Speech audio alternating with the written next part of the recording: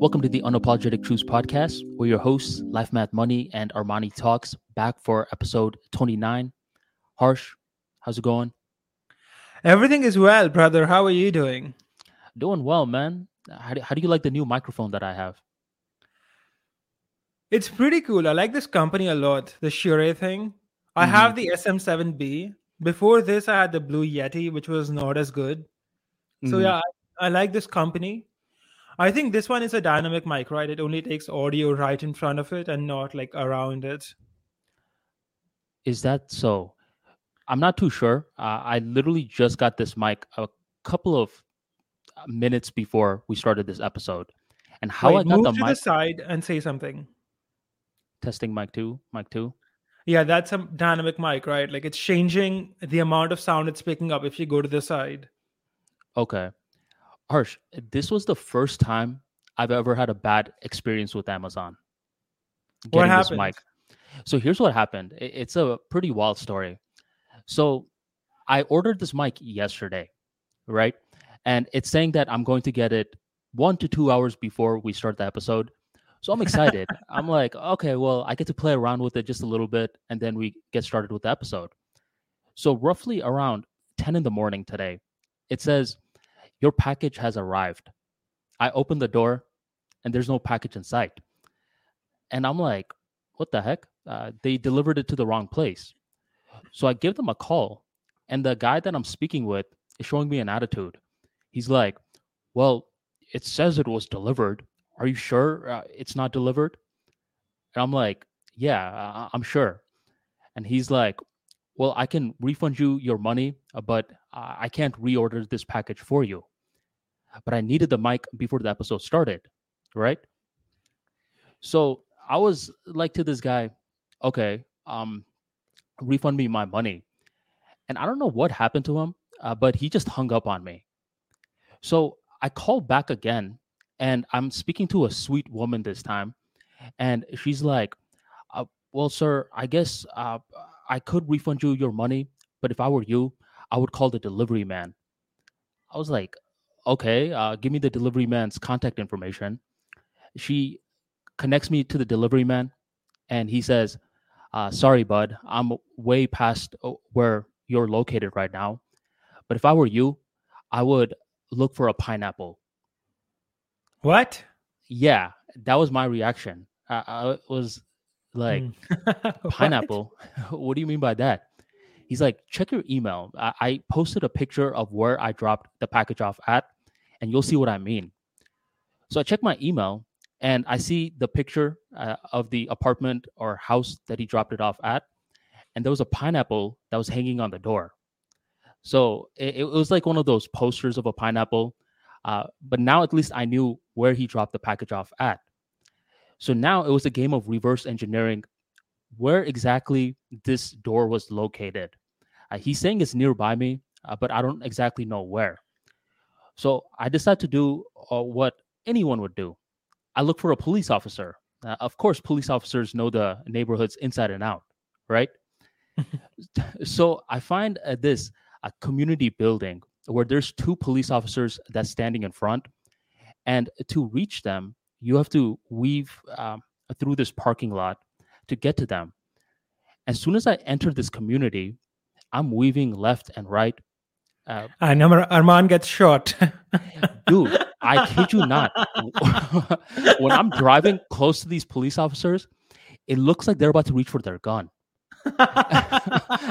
See, I was just making an America joke. I didn't realize that they were reaching for their gun. No, both of the cops, they looked intimidated.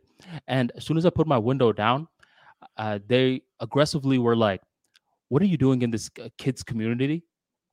It's apparently a place where kids get babysat or something. And I'm like, sir, I need your help. I'm looking for this particular door. My package was delivered in the wrong spot. Do you know where this is? And both of them were like, no, we don't. Now get out of here. So for the next hour, dude, I'm driving all over this place looking for a pineapple. I really need this mic before our episode. An hour in, Harsh, I have this epiphany. What happens is that I order Uber Eats every now and then, and every now and then they say that they delivered my package, but they delivered it to the wrong address. So I pull up one of the last orders where it was delivered to the wrong address, and I find the address. As soon as I find the address, I see that it's 2 minutes away from me. I go to that address, I see the pineapple, and I see this little girl, and she's like, "Hey, I'm Patty. What's your name?" I was like, "Patty, my name is Armani. I believe you have my package." And she was like, Oh my God. I she hope was like, people listen overhear that. and surprisingly, she was like, "I was expecting you." And then she hands me the package, and I made it right in time before our episode. Man, that is crazy. Yeah, man. Firstly, the kid saying I was expecting you, like that would make me like think twice. Am I in a dream or not? So I thought she was a little girl, but she was apparently an like a grown woman, but she was just very short and she had braces on. Hmm. Yeah, man. But now we have the mic. We have the episode started. How's everything been? Everything is good. Just to add to what you said, yeah, it's very rare to have like bad experiences with Amazon, and they typically refund you where they do. Like, if you have like something terrible happen, they give you your money back. So let's give them credit for that. Credit where credit is due. Amazon is a good company, at least from the consumer's perspective. Mm-hmm. Yeah, but it's weird for the delivery guy to just say, look for a pineapple, and then you actually go looking for a pineapple. Mm-hmm. That's even weirder. I'm not gonna lie, Harsh. Some of the craziest stories I've had, like during the moment of the experience, I was so agitated. But once the experience was done, those make some of the funniest stories. True. I'll tell you what happened to me once at Amazon, and this has happened to me more than once actually. Mm-hmm. So sometimes in Amazon India website, you don't find the product. You have to import it from Amazon.com, that is the US website, okay? Mm-hmm. And the product will sometimes be shipped from the US, and it might get stuck in customs for like 2 weeks, 3 weeks, a month for no reason whatsoever. And for some reason, Amazon doesn't have the correct system to tell that, okay, this is stuck in customs. It just says that, okay, this was expected to arrive by this date. And because this date is passed, like the item is now delivered, it's marked delivered. And then your refund window for 10 days starts. So right before your refund window ends, you're like, okay, I haven't received my package. And if it's broken or something, the refund window is already over. So all you can do is call Oh. Amazon and tell them that, okay, this item was marked delivered, but it's not. And they will refund you for your item. And the item will still come to you anyway. Like after the refund, you'll get the item because it was shipped. So you got a free And product now. yeah, but it's not a free product that I wanted, in the sense that it's like I just cost some poor seller $200. I see what you're saying.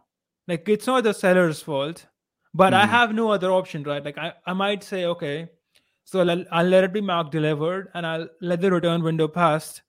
But then when the product comes to me, it might be broken or damaged, and then I won't have any recourse. So this is Amazon's fault, where they should say, okay, this product might get delivered 3 months later, not like 3 weeks later. Mm-hmm. But this happens to me like once every few months, where I'll import something, it'll get stuck, and then I have to get a refund for it. How long has Amazon been in India? Since forever, man, like 2013 at least. See, I Mm-hmm. made my first purchase online in 2013 from Flipkart. And back then, I used to, and my entire family and everyone in India used to think online buying is like scammy. You don't know what you might get, and the entire like mistrust yard. Mm-hmm. But Flipkart really invested a lot of money in convincing people that it's safe to buy online and you can do it. Right. And I made some of my first purchases from Flipkart. And back in those days, if you were buying something, what you would do is you would first look for the product on Flipkart and on Amazon. And typically it would be cheaper on Flipkart than Amazon. Mm-hmm. Then it kind of flipped, right? Flipkart is not a company that has a profitable side business like Amazon does. Amazon Right. has a profitable AWS business, which kind of like allows it to make losses over a long term of time. But Flipkart is more like a VC funded company and they can't keep losing money forever.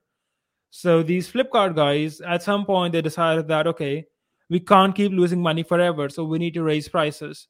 So at some point, if for any product you want to buy, if you look on Flipkart and on Amazon, it would be cheaper on Amazon.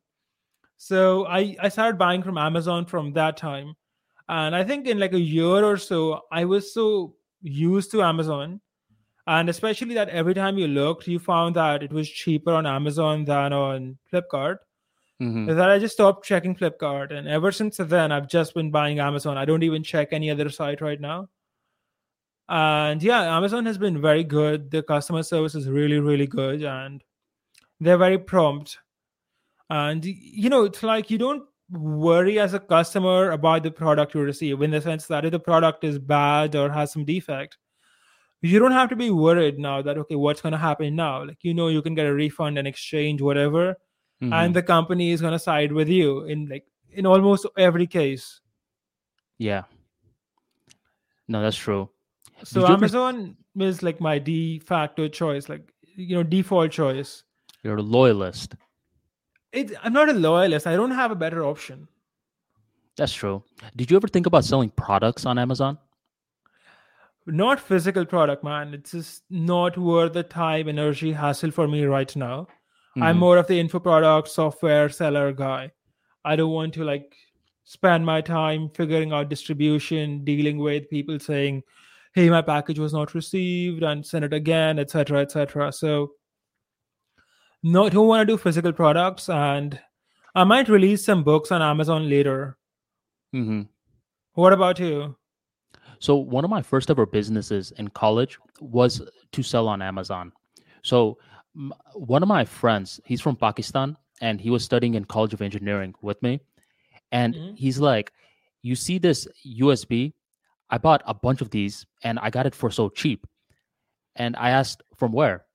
And he said, "From this place called Alibaba." That's when myself and this other Bengali kid named Tasan, we had this light bulb moment. We were like, why don't we buy a bunch of products from Alibaba and we sell it on Amazon? We could make this thing called a profit. And this was way before there were much courses on selling on Amazon. So we were over here figuring it out by ourselves. That's why our first product was the number one thing you should never sell, which is cell phone cases. We were trying to sell cell phone cases, which is a saturated market. Our only unique angle was that there were superheroes on these cell phone cases. And it was more so a learning experience. We were able to see how to conduct business with people in China, how to get them to ship product over to Amazon, put it in their warehouse, and to get sales. But overall, I'm completely with you. I'm not a big fan of dealing with physical products where warehouses are involved. These physical products behind me, the books, these are print on demand. So you don't need to worry about warehouse costs. You only are responsible for the sale, and that's it. And those are the businesses I like. Wait, so what were your biggest takeaways about dealing with people in China? Now that sounds very interesting. So number one is that they're a lot smarter than a lot of like novice American businessmen will give them credit for. Because I'm not gonna lie, myself and Tasan, my Bengali business partner, we were thinking that we were going to be dealing with these people that can't speak English. We're going to have to coddle them, and they're going to try to haggle us. But that wasn't the case at all. They were very good with their English. They knew how to communicate. They knew how to conduct a business deal where both parties win. And you have to look for the right supplier. So they get reviewed as well because Alibaba, it houses a whole bunch of different manufacturers. So there are bad manufacturers, but if you get the good ones, you could build a long-term business deal with them. So they surprised me in a good way. I got a lot of good quality products. For the later ones, uh, we made another mistake.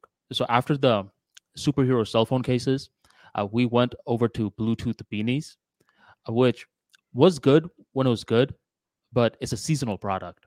No one's gonna wear beanies in the summer, What's right? a Bluetooth beanie? I have to ask. A what? What's a Bluetooth beanie? So a Bluetooth beanie is a beanie. You know what a beanie is, right? No. It's one of those. It's kind of like a hat that you put over your ears. Uh, just Ah, I Google. see, I see. You wear that in like super cold places to cover your ears, right? Right. But when you cover your ears, the ones that we were selling had these little um, headphones in them, right? Ah, that's a smart idea. Yeah, and you could connect it with your phone. So you didn't need a big wire that's hanging from your beanie to your phone. Mm-hmm. You could answer calls, you could listen to music, you could talk on the phone, etc. So once again, this is good when it's cold, but when it's hot, no one needs a beanie. So that product, we made some money, but overall, it wasn't going to be long lasting. So our third product was something that was better. We used our lessons from the first two failed products, and we bought tumblers this time. So these are smart cups.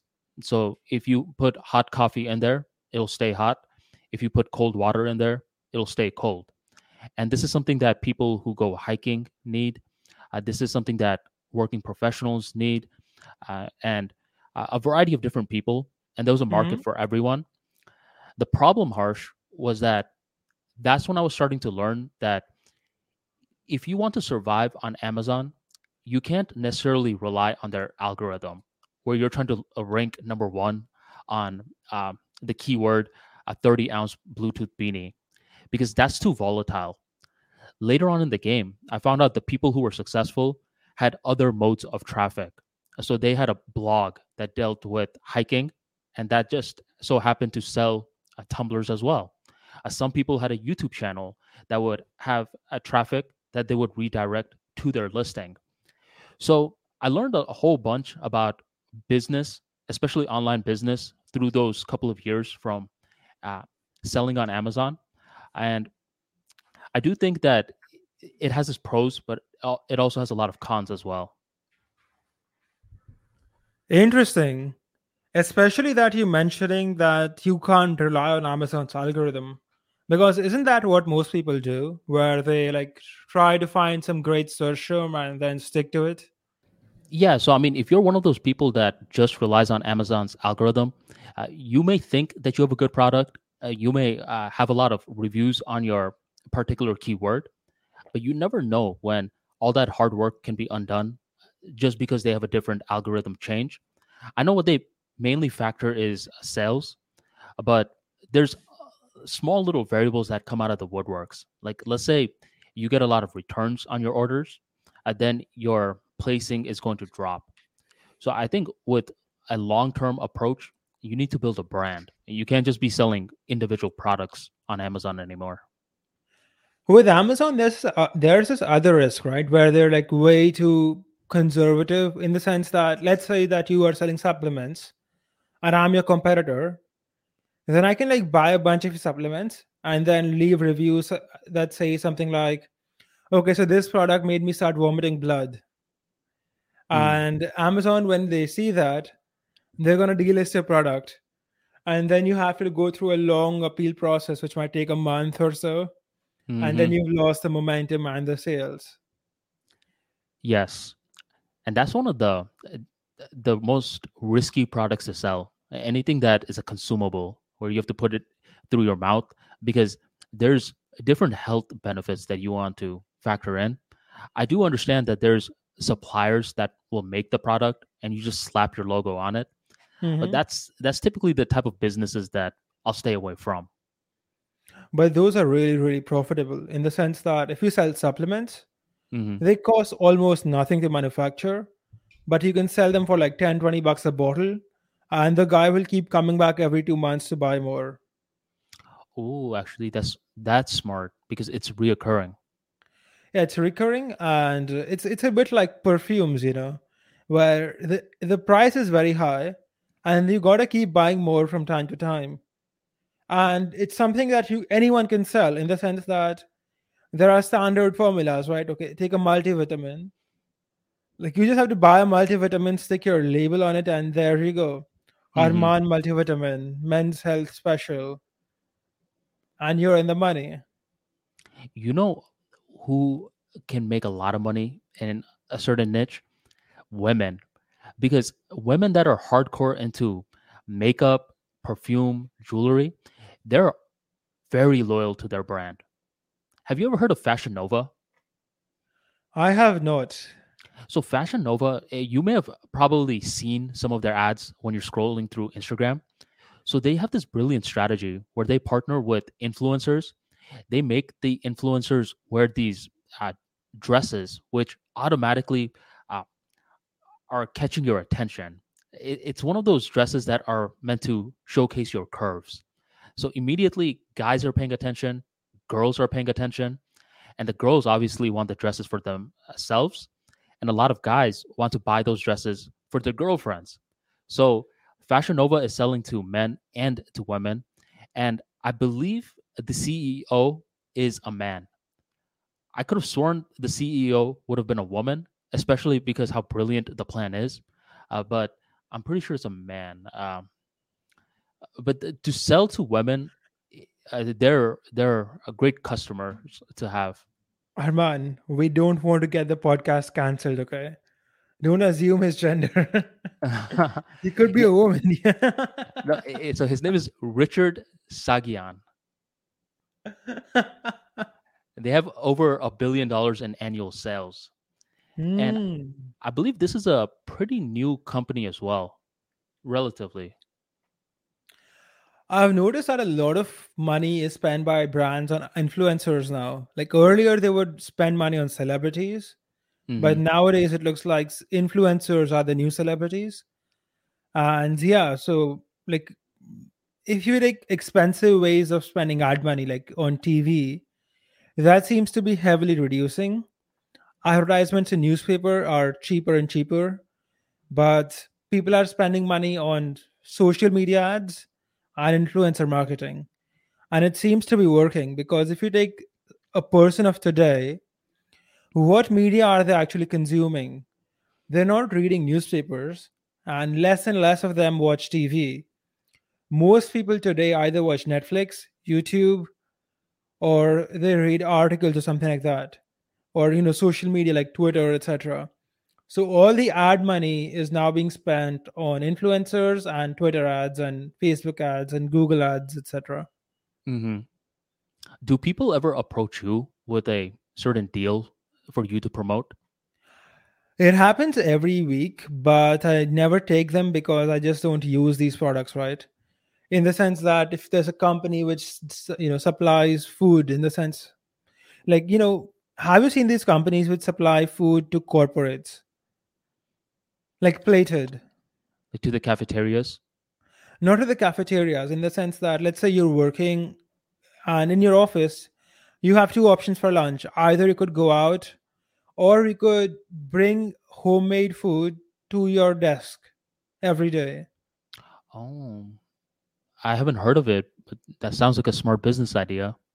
Yeah, there's lots of companies that are doing this type of stuff, and typically you get a lot of these companies contacting me. But since I don't use these services, it's not right for me to recommend them, in the sense that if I was using something and I liked it, I would recommend it. And I do give recommendations for stuff I like and use.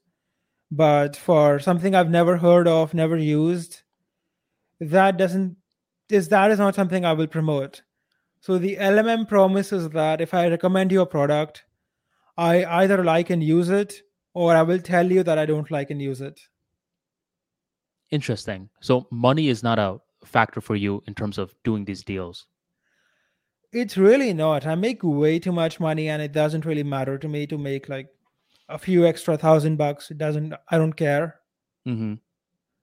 It wouldn't make a difference whatsoever. Have you ever struggled with that point in your life where you were broke? Not that broke. I've never been homeless broke, Hmm. Like you were but eating yeah. ramen noodles, hot dogs, Nah, or nah, nah, nah, no, nah. you See, never in had that. India, we live with our families, right? So that bullshit doesn't happen to us. Interesting. That is interesting because there was this one period, Harsh, where I was in college and it was me and my brother. We were living in this one bedroom apartment. And one of my brother's best friends just got kicked out of his house and he needed a place to stay. And me and my brother, we know this guy. Obviously, we're not going to make him live in the streets, but he was living with us. Now, mind you, it's three dudes living in a one bedroom crib. And it was difficult, but we never articulated it to this fellow because he got kicked out. He's over here worrying about how to pay his bills, how to pay his classes. And it was one of my first ever glimpses with what it's like when you're living in that sort of uncertainty. Yeah, I have no idea why Westerners like to live alone. It's a waste of money and it kind of like diverts your priorities, right? If you are living with your family, then you can focus on things like business without having to worry about, say, cooking food or, you know, a bunch of random stuff gets done for you. And then you can focus on things that you care about and things that you should be focusing on as a young man. Like, there's only so much time you have in your youth where you can build a business, etc. And if you're spending that time taking care of the house, cleaning it, making your own food, half the time is already gone. Plus all the stress, uncertainty, and the money it takes to pay rent, that needs to be spent on your business, not on like some landlord. So yeah, the Western culture thing makes life harder for people. It doesn't make it easier. And this is despite the fact that Westerners seem to think that it's cool to live alone and people who live with their family are losers. But if you go to the East, everyone lives with their family. And it's a happier life. You have more company. You can take care of your parents. You get to spend more time with your parents. And, you don't have to worry about these stupid things like, missing a rent payment and things like that. And you can focus on business or whatever career you have chosen. Like if you like do the math, okay, if you do the math, I can like literally prove that Westerners rarely see their parents, in the sense that their parents don't exist in their life after the age of say 20. Arman, how often does the average white guy meet his parents? Mm, 3 to 5 times a year, well, depending L- on where they're from. I mean, there's a lot of nuances to that. let's say that someone is from New York, but their family, and they say, let's say someone's family lives in New York Hmm. and they live in California. How often are these guys going to meet in a year? Realistically, 3 to 5 times. 3 to 5 times, right? So these guys, let's say that when he moves to California, he's 21 years old, okay? And let's say hypothetically that his parents are 41 years old or maybe more, because Americans kind of have children late. Let's say the parents are 51 years old, okay? And Hmm. let's say that in the US people live till the age of 80. Now if you do the math, this guy, he doesn't have 30 more years with his parents. He has 150 to 210 meetings with his parents. No, sorry, 90 to 150 meetings with his parents in his entire life. And that's it. In other Hmm. words, I meet my parents 365 times a year. This guy is going to meet his parents for less time than I do in a year. He's going to spend half a year or less with his parents for the rest of his life. That's bullshit.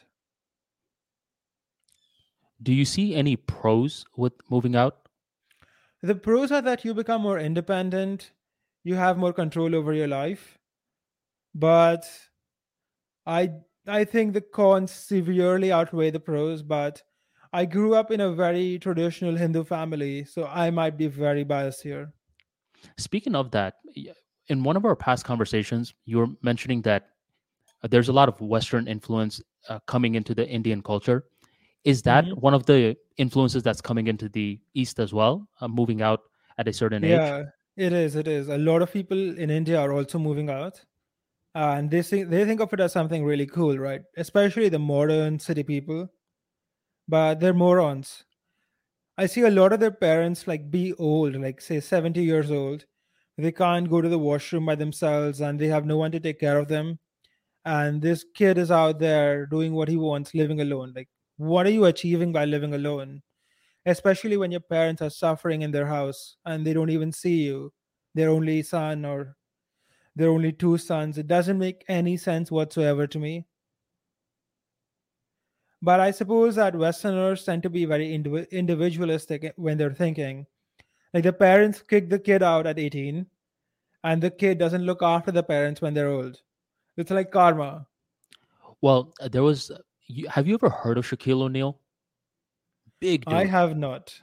Okay, big dude, famous basketball player who is Hmm. nowadays he's promoting different brands. His face is still out there, and he was sharing a story about his son Sharif, and he Hmm. said, "Soon as my son turned 18, I gave him the suitcase and said deuces." And he was sharing this story because uh, it highlights a lot of what you're saying, where the parent is telling the kid, you need to move out, you need to experience life, and you need to do a lot of this stuff alone, because when you do it alone, you're forced to figure it out versus your famous dad Shaquille O'Neal figuring it out for you. So uh, that's interesting, your perspective, where I didn't know it was such a stark difference in the East, where in the West, absolutely, this is the normal mindset. It's like after 18 to, let's say, 25, which is still pushing it, you're expected to move out. And if you're 30 to 35 moving in with your parents, a lot of individuals will be like, what happened? Where did things go wrong? But you're saying that it's the exact opposite in It's the East. exact opposite here. Out of In fact, curiosity, do any of your friends move out? Because you said nowadays things are changing. yeah, I have some friends who live by their. Sorry, I have some friends who live by themselves, and it's fun to like go to their house, party every once in a while, and chill there. But I would not want to be their parents. Do they ever make fun of you, just out of curiosity? No, no, no, no, no. In India, it's like normal, right? It's not a bad thing at all. In Okay. fact, it's like people will look down on you for living alone. By the people who Mm, I know who live alone, they live alone out of necessity and not by choice. In the sense that their families are like in some village or some small city, and they have to come to the big city to make the money. So they kind of have to live alone because their family is not gonna like uproot their entire life and move with this guy, right? hmm. So they're in that situation. But yeah, it's typically looked down upon if you abandon your parents like that, and rightfully so, if you ask me. Interesting. I never thought about it like that, where you're using very uh, strong adjectives like you abandon. Where now I'm considering it, where because in the West, I mean, that's just the norm, where it's a part of the growing up process, right? Um, Out of curiosity, so when kids get married, there, do they still live at home? Yeah, you just Yeah. buy a bigger house. Okay. So the kids have access to their grandparents, and the grandparents have access to the grandkids. And this way, you can transfer the culture better to the children. So yeah, it's still a working, functioning society, right? Whereas Percentage wise, in the West, it used to be like this, but then society broke down there, and now you have a bunch of individuals. out of curiosity, percentage wise, would you say there's more people who hold conservative values in India or more modern values in India? It depends on where you are. If you are in a village, then definitely more conservative values for sure, like without a question. But if you are in a city and you're in a richer part of a city, then definitely more liberal values because education tends to promote more liberality versus life experience and hardships tend to promote conservatism. Hmm. Hardships. Can you say that again? So education tends to promote individuality, liberalism, etc., Hmm. versus hardships and experience tends to promote conservatism, preserving your culture, and understanding why the restrictions that are exist in the first place. And I can give you several examples of this if you like. Sure. How about you give me one example just to bring the point home? Okay, I can give you the simplest example that you will understand. Okay, education will tell you, okay, everyone should have equal rights, and you should not judge anyone, and women and men are equal. There is no difference. You should like take care of the environment at all times, and etc. etc. But practical life will teach you, more nuance and truth, right? Where people are not equal. Some people are better than others. Some people work harder than others. Some women are better than others. Women and men are built for different things. In the sense that if you're a farmer, you would not want a woman to spend time plowing the field when she could do something like sorting, which requires less physical effort because she's weaker. So you learn a lot of the reasons why these conservative values existed if you live a life that has some hardship and physical work. But in an environment where you lack experience, but you are just being educated without giving the experience and life experience, you kind of become more liberal because you are very naive. Hmm. You don't understand why the restriction exists. And I'll tell you, and I'll give you an example. Okay, Hmm. there's a story, and this is kind of like it goes like this. There's a guy who in the olden times there used to be a city, and this city would have Walls. walls, yeah. Hmm. So there's a gate at the back of the city that no one uses. So this guy goes up to the king and he's like, "Okay, king, can we break this gate down because no one's using it and just build the full, complete the wall here?" And the king is like, "Sure, I will let you do that. But why do you want to break the wall down?" The guy's like, "I want to break the wall down because no one knows why. Sorry, I want to break this gate down and build, like, finish up the wall because no one knows why this gate exists in the first place." And the king is like, "Oh, no, no, no, no. In that case, I'm not going to let you break the gate down. I'll let you break the gate down in only one condition. If you can tell me why the gate was built, Hmm. that's when I'll let you build the gate. Sorry, break the gate and fill it up with concrete and complete the wall. Because if someone went through the trouble of making a gate there in times past, and we know that it was used probably because it was there and it's not used anymore, we need to figure out what contingency happened that this gate was built. And then if we see this contingency won't happen again, then we can break it down. Mm. Interesting. And I'll give you one real life example, okay? Which Okay. this might happen to you. This might be more relatable. Do you know that Japan kind of had a tsunami in 2011? It was the worst tsunami ever in Japan. I remember that. There's this one town which has a very, very high wall, and not a drop of the water of the tsunami entered this town. But the guy who made this wall, he was a mayor of this town. He spent a lot of the town money on building this tall wall. And then people were like, "So you're wasting money on this wall. What use is this wall going to be for us?" And they kind of removed the mayor from office, and the mayor died later. And then Hmm. 20, 30 years later, we have the tsunami. And then people are like, "Oh, so this is why we have these tall walls. We forgot." Wow. I didn't know the backstory like that. So it's a bit like that. If you want to change something, you need to like tell me why this rule existed in the first place. So what a lot of education does is that they lack experience. They are too naive. They want to remove the restrictions without understanding why the restriction exists. And if you can tell me why the restriction exists, I'm happy to support you removing it, assuming that the problem is not going to recur. But if your argument is just that there should be no restrictions, that doesn't make sense to me because those restrictions were put in place for some reason. And we don't know what those reasons were, but I'm interested in finding out. And I can speculate what those reasons were. But until you have a legitimate answer on why they were put up, you talking about removing those restrictions kind of doesn't work with me.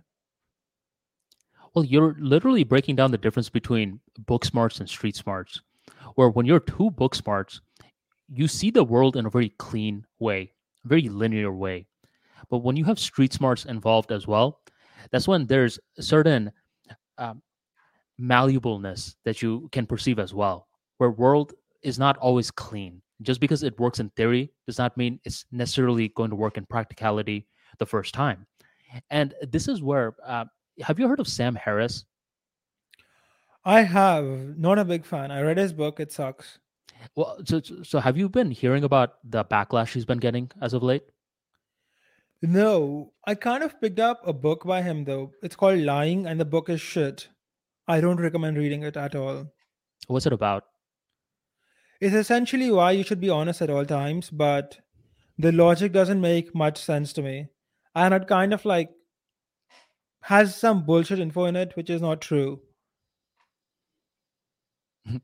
Well, Like the do guy you? has an entire chapter saying that in India, people lie to you because under Indian culture, you're supposed to tell people what they want to hear and not tell them the truth, which is bullshit. Like that doesn't exist here. So I'm not sure why he wrote that, but it's not a well researched book. And most of the arguments he makes are like who cares? So it's a crappy book. I don't recommend reading this guy. I wasted my hour reading it. Remember earlier how we were saying who you would deal with and who you wouldn't deal with? Seems like you're a transparent sort of guy. But do you know his general philosophy? I do not actually. I've never heard of this guy outside of this book. So there's a thing called the Four Horsemen, and they're the new atheists. It's Sam Harris, Daniel Dennett, Christopher Hitchens, and I believe the other guy's name, I forgot his Christopher Hawkins or Richard Dawkins. So there's four of them. And Sam Harris, he has a lot of these debates with different religious people. And he had a series of debates with Jordan Peterson. You know Jordan Peterson? I like that guy. Cool So, guy. so it was interesting seeing those two debate because Jordan Peterson talks about the importance of story, while Sam Harris talks a lot about the importance of logic, which I think both are valuable. I see them stacked upon one another. I believe the story that we have of ourselves influences our identity, and that plays a large part in the logic that we typically validate. Now, here's the thing. As of late, what happened with Sam Harris, the very logical guy, Mr. Rationale, is that he got TDS, Trump Derangement Syndrome. Do you know what that is? I am well aware. I spent a lot of my time on Twitter, especially back in those days. So he was on this podcast episode recently called Trigonometry. And if you look through the reviews and the comments, this was what a lot of people call a career ending interview by Sam Harris because you just see his Trump derangement syndrome out loud. And it's fascinating to watch because here is Mr. Overly logical, Mr. Rationale. And anytime he speaks about Trump, it's like his mind gets hijacked and everything that he sees is so emotional. Now, is Trump the best guy? Is he the worst guy? That's beyond what I'm speaking about right now. What I'm talking about is that he's typically undermining the importance of a story. And this is the same man that is now being hijacked by a story. You should definitely watch that interview. It's with Sam Harris on trigonometry. Sam Harris. Okay, I'll watch it. Seems like an interesting figure. I always find people who kind of make an identity out of atheism to not produce valuable stuff, where it's like a moot, extremely well discussed point, right? Atheism, does God exist or not? And it's impossible to add much to this conversation because a lot of it has already been done. And these guys are typically just mouthpieces and trying to create controversy to get popular. But I don't know these four guys at all. I'm just like, this is my experience with dealing with very vocal atheists.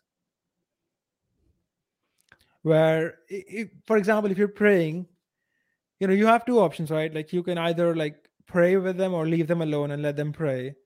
But if you come and say, why are you praying, this doesn't do anything, and like let people pray. Mm-hmm. So I find typically the very vocal type of atheist to be really annoying and not very productive to have a conversation with, because they tend to reject religion completely, where they throw the baby out with the bathwater. Religion lasted for thousands of years and is still around in many societies today, right? There must be something, why, there must be a reason why it's lasted for a long time. It's like the gate When, example you were giving earlier. yeah, it's like the gate example I was giving earlier, right? Like these religions have kept society stable forever, and your atheist societies are quickly becoming LGBT. You're injecting kids with hormones. Are you sure you want to do away with religion? Like, are It's you sure? Here's the thing: the mind, it is made for a story. You could be the most logical guy out there, but your mind is going to eventually be encapsulated by some sort of narrative. If you don't have the narrative, then guess what? The media is trying to give you the narrative. Maybe this episode is giving you the narrative. Someone is trying to give you the narrative. So when human beings think they're this logical creature, like this, they're this computer, it always falls flat, and you'll always see which button it takes for someone's emotional sides to be exposed. It's like if you ever seen a computer getting built, Harsh, it's built in stacks, right?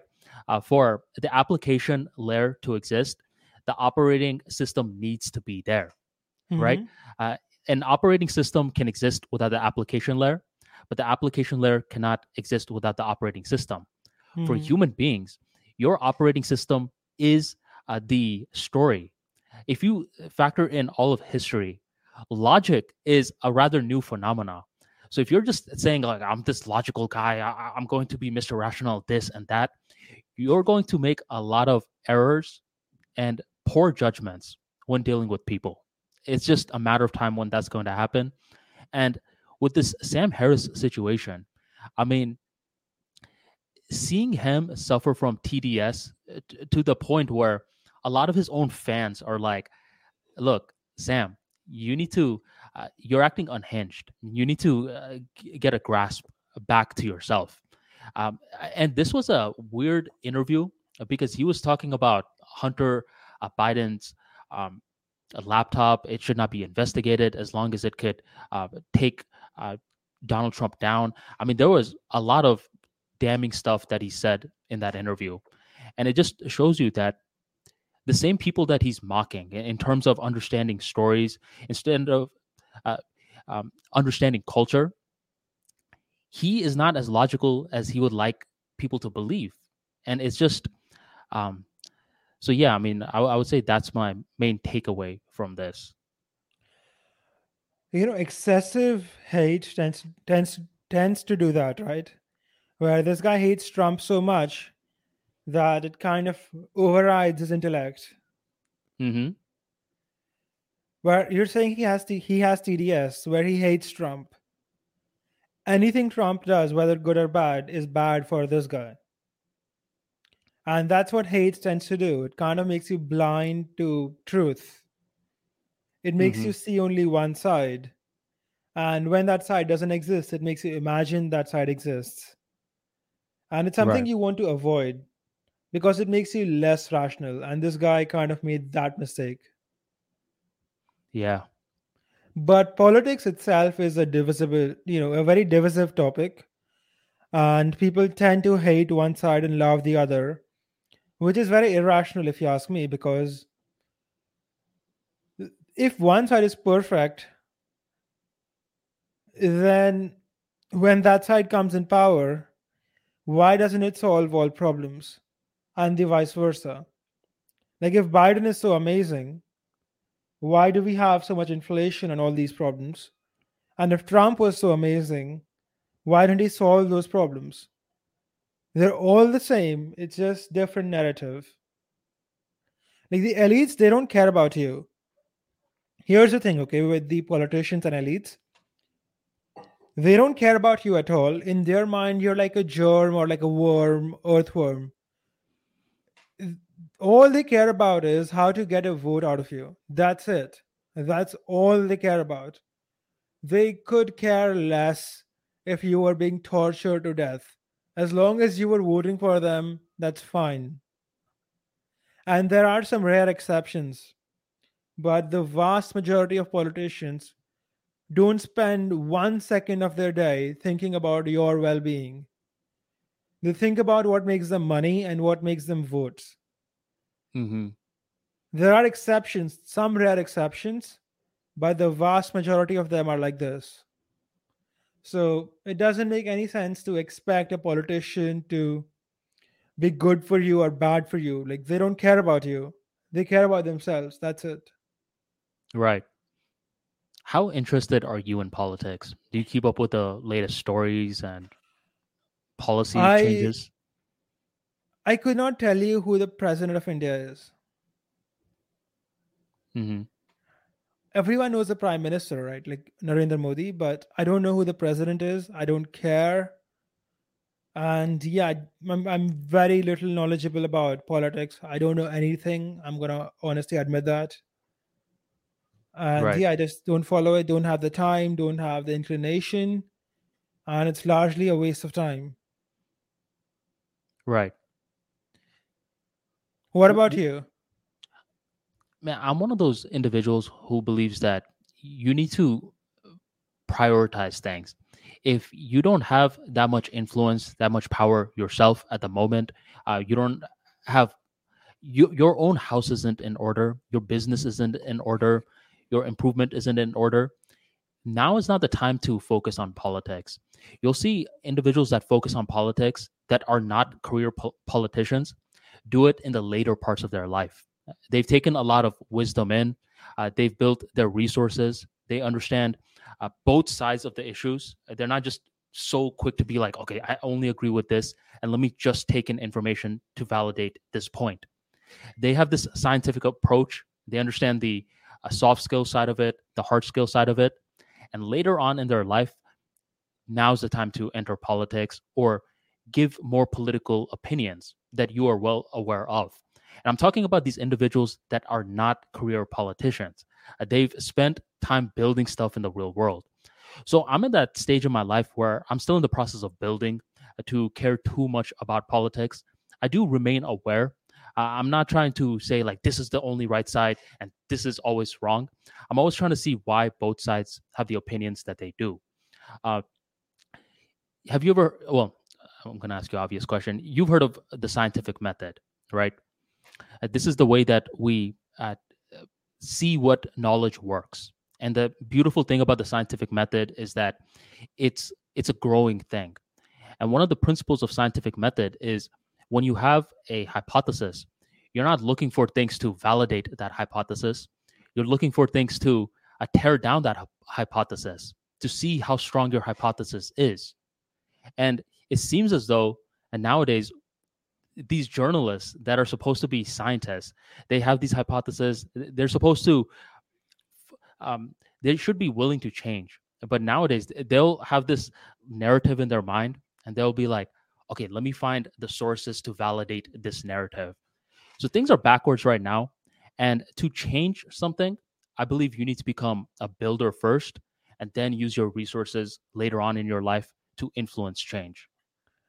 I would say journalism was always backwards in the sense that they were always liars. It's just that they've been exposed now and people know about it. You heard about, Journalism, journalists were never honest, right? They were always making narratives and they would find whatever sources they needed for those narratives. And you get the headline first and then you write the story. It's like that. And journalists are mostly college interns and idiots who would not pay $1,000 a month. And these guys are like telling you how to live your life and telling you what is right or wrong and whether you're racist or not. Like, come on, man. Like, that doesn't make any sense. Like, if you met the journalists in real life, you would laugh in their face if they gave you their opinions. But now you put the label CNN on it and suddenly you're taking them seriously. Like there's Oh. these guys who publish, like, there's this channel, there's this news channel called Swarajya Magazine, not a channel, like a website, and they publish these articles, and I kind of followed them on Twitter for a while, and they kind of publish bullshit, right? Complete bullshit. They're like, Bitcoin is a Jesus coin, and I'm like, I replied to that tweet saying like, "Okay, I'm gonna pay the author $1,000 if you can get on a live call and explain to me how Bitcoin works and why does it have anything to do with being a Jesus coin." And the author like then tweets, "Oh look, the Bitcoin guys are having a meltdown." And his second tweet is, "So how do we know that there can only be 21 million Bitcoin? Why can't they keep mining more?" I mean, if someone's asking that question, they should not be publishing opinions about Bitcoin. Like that doesn't add up, right? Like if you don't know why there can only be 21 million Bitcoin, you have no business whatsoever saying that Bitcoin is a Jesus coin or it's a scam and it's supposed, whatever bullshit this guy was saying. Hmm. So these journalistic pieces are not journalism. They're a business that are designed to get people to click on their article and get ad revenue from it. And they publish, like, one person publishes 8 pieces, 5 pieces, 4 pieces a day. And you know how much that is. Like people who write every day, like you can't write 8 pieces a day, not 8 quality pieces. You just make up random shit, you just publish. That's 8 pieces a day. It's literally impossible to write 8 articles a day every day of the year. So these guys are writing 8 articles a day. They just come up with whatever they want. They just find whatever tweets or something to support it, and they hit publish. They don't even read it twice because you see so many typos. And the idea is that some of these articles might go viral or might like get a lot of viewers, and they'll see, the guy who clicks on the article will see a Google ad, and then they would make some money. That's it. That's the business. These guys are bloggers, except that they have no credibility or experience. They're a bunch of college level interns who just stamped the label CNN or Huffington Post or whatever, and suddenly people care what they have to say. Like if you met this kid in real life, you would laugh at his face. You would literally laugh at them. And suddenly, because of his label, now you're caring about his opinion. That doesn't make sense. Do you think there was ever an era where journalism was respectable, or do you think the business model of it always opened it up for corruption? It was always opened up for corruption. Like even if you go back to the 30s, 40s, you had terms like yellow journalism, right? Where people would just publish, say, really volatile stuff where, if it bleeds, it leads. If it's disturbing to hear, if it's shocking, then it'll sell a lot of copies. So you make shocking shit. So yeah, journalism was always a crappy business. It's just that Trump did this benevolent thing of popularizing it. He made the term fake news a household thing. Hmm. Before him, people actually trusted the media. Nowadays, very few people do. And the ones who do are older. Young people don't give a shit. I do remember the era where the media was trusted.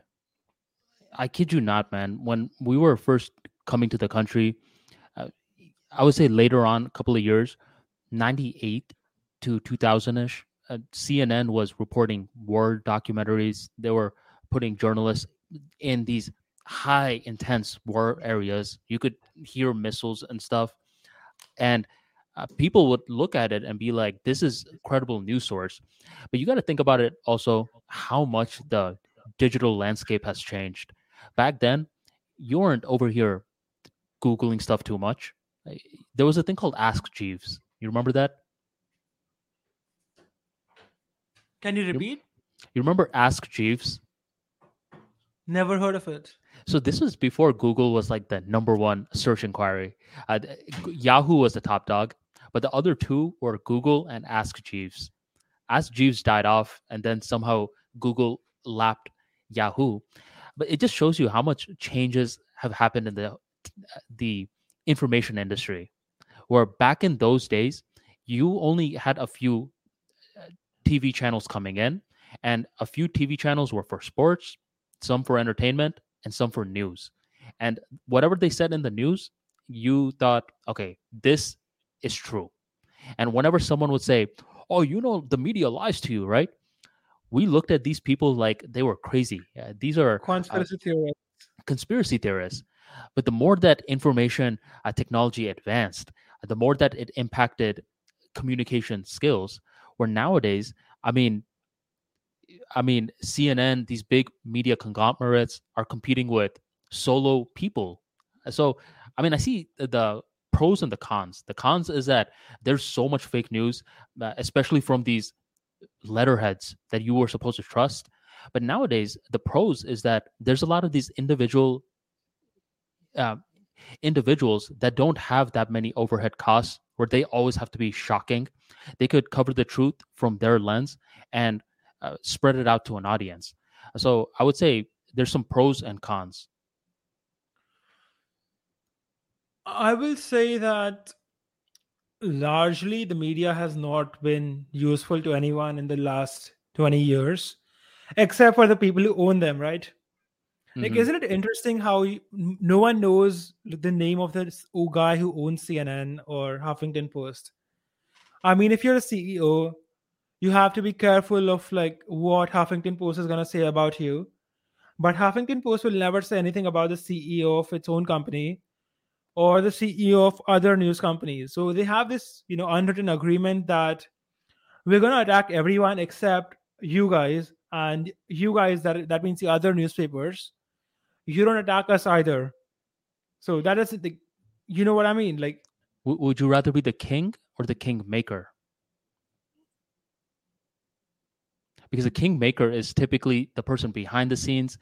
No one knows too much about them, but they have a lot of influence. So what you're describing is the king makers. They're behind the scenes guys.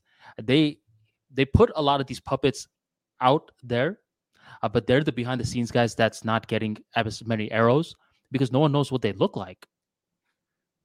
no, that's intentional. What I mean to say is that, let's say that you want a lot of power. So what you do is you buy a news company, and now you have power to manipulate public opinion a certain way. Hmm. In the sense that, let's say you are a rich oil company. I'm just like giving you an example. And you are, say, having a lot of slave laborers, and you don't want to like be looked at upon as the bad guys. So you buy a bunch of media companies using your profits, and then you like publish a lot of good news about the oil industry. You try to suppress any bad news there is. If anyone publishes anything bad about it, you try to like hurt their credibility. You call them conspiracy theorists, whatever, and things of that sort. So I think that's a lot of what is going on right now, where almost all the media companies are owned by just a few people, like 4 or 5 people, and they're using them to publish and propagate whatever they want propagated across the public for whatever reasons they might have. Does Hmm. that make sense? Yeah, It's like a mass manipulation program. right. And regarding the kingmaker stuff, I'm not sure. Like, it depends. Historically, everyone wants to be the kingmaker, right? Like, if you take the church, after the church got the authority to decide who was the king or anoint the king, give him the crown, the church had more power than the king. Hmm. So it kind of depends on the situation. So I'm reading this book called Sons of Wichita. Have you heard of it? Sounds familiar, but I think it's a song. Maybe I've heard the song. Possibly. So have you ever heard of the Koch brothers? Charles and David Cook. Charles David, and then there's two more. There's Frederick and Bill. And all of them grew up in this place called Kansas, Wichita. And overall, the book talks about how uh, they grew up under their father's shadow, how they were very competitive brothers growing up. And as they started to grow up even more, Charles took control over the company, Koch Industries, and he turned it into an empire where he never went public. Multiple investors were saying, okay, you're at that stage right now where you're supposed to go public.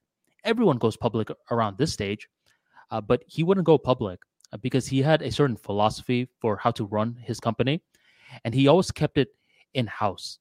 And he believes that he has cracked the code for building prosperity. and he has this theory called market-based management. Long story short, he ends up building this empire. He gets a net worth of over $40 billion. His brother, Nice. his brother David, same, over $40 billion. And one thing about them, Harsh, was when they were youngsters, their father hated communism.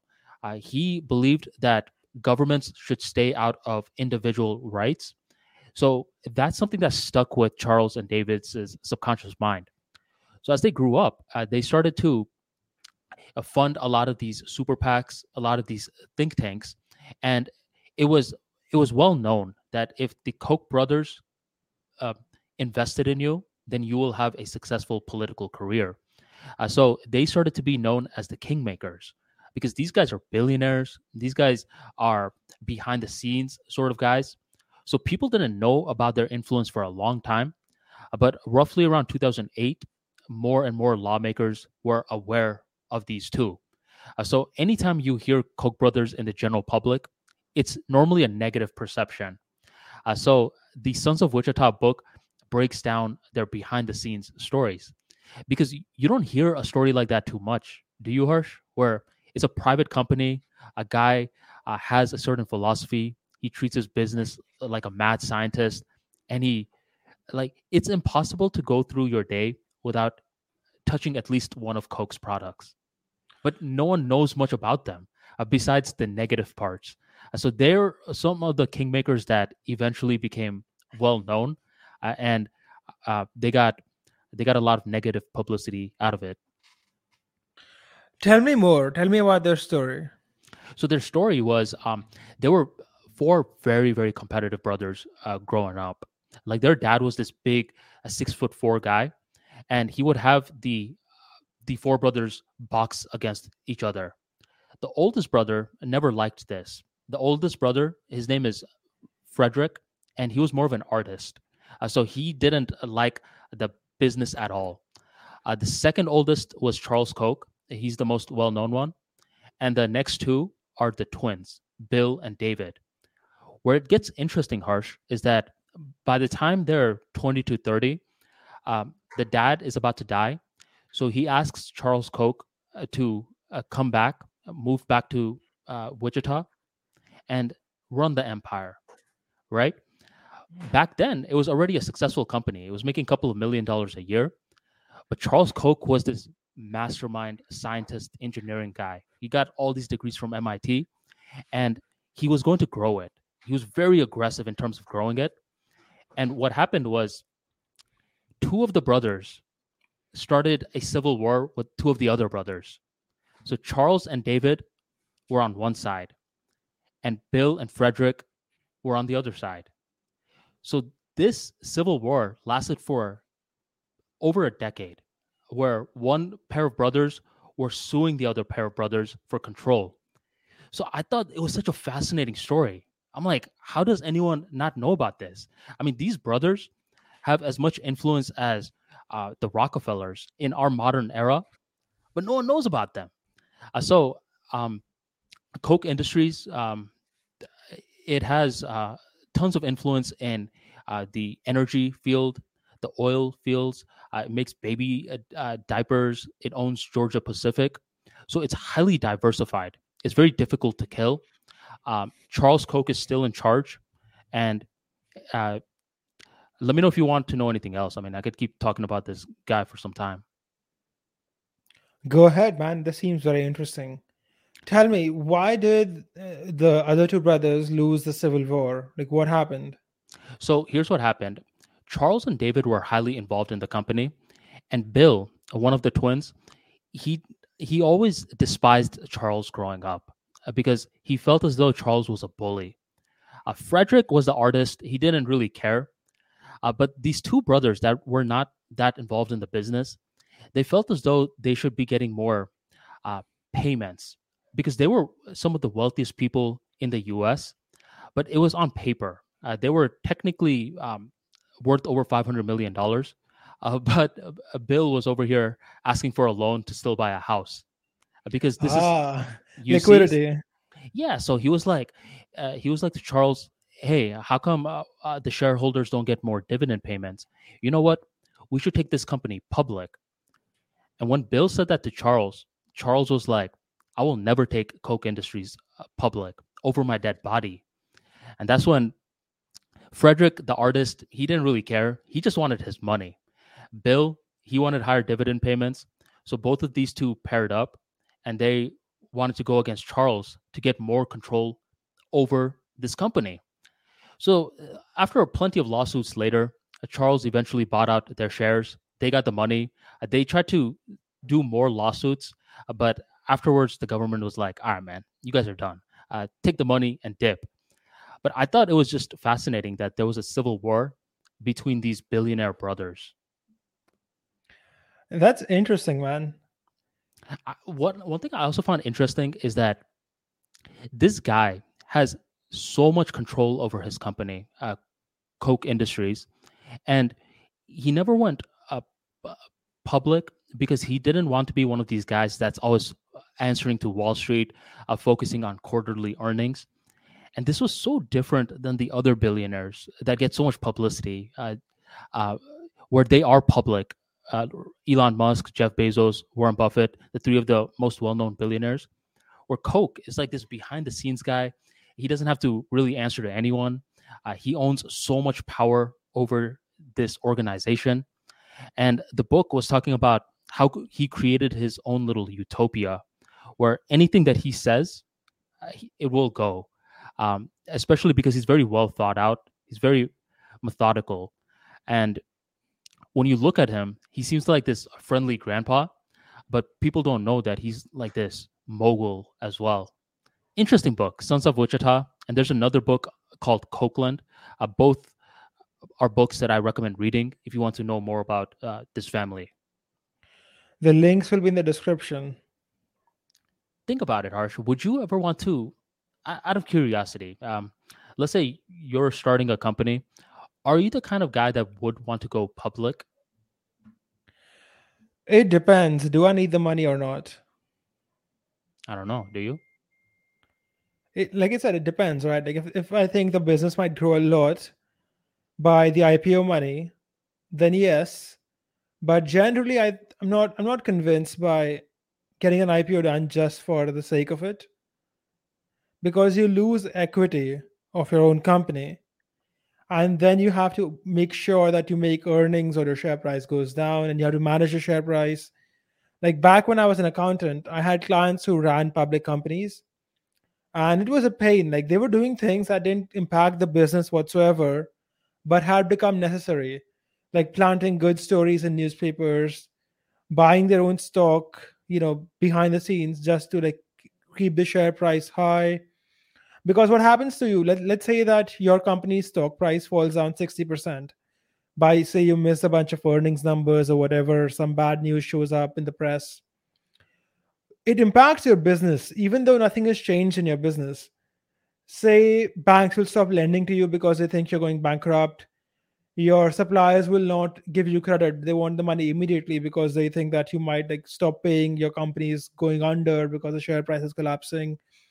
And that creates a negative feedback loop, right? You can't get money from anywhere. You have to pay creditors up front. So that means that your business is going to make even more losses. And that's gonna like reduce the share price even more. And it's a bad spiral. And a lot of these guys would spend a considerable amount of their time essentially managing this stuff, which doesn't impact their business at all. So I don't know. I suppose when I get to that stage, I'll figure out whether I would go public or not. Mm-hmm. But I've been on the side as an accountant and I have seen the negative sides of it too. Right. So yeah, it depends, man. Mm-hmm. I I'll tell always you one thing. Go ahead. Well, I always just thought that for you to be a billionaire, you needed to go public eventually. And that's why I was very fascinated with this story because here is one of these guys that resisted the temptation multiple times. I mean, his own brother was waging this civil war against him because he was refusing to go public. And yet he stuck to his guns and he was able to uh, show up at the end of the day. So it just shifted my perspective regarding wealth, where I realized that you could accumulate an immense amount of wealth, but you don't always have to go public. And his reasons why was also very stunning as well. See, I'll tell you something that most billionaires in the world are not public figures. Hmm.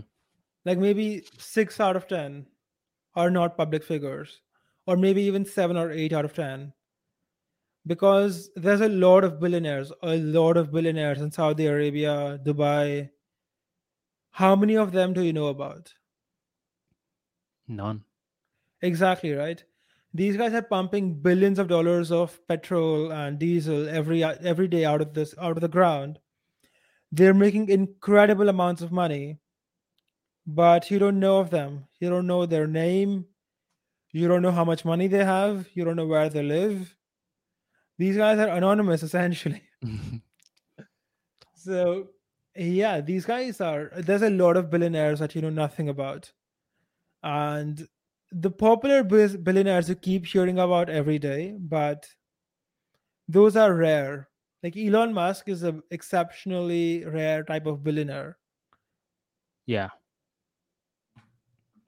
Yeah, because he's pretty much a celebrity right now. Yeah, pretty much he's a celebrity. But there are like billionaires who literally no one knows anything about. Like a couple of months ago, there was a Bitcoin transaction where someone moved $1 billion worth of Bitcoin from one address to a different one. Hmm.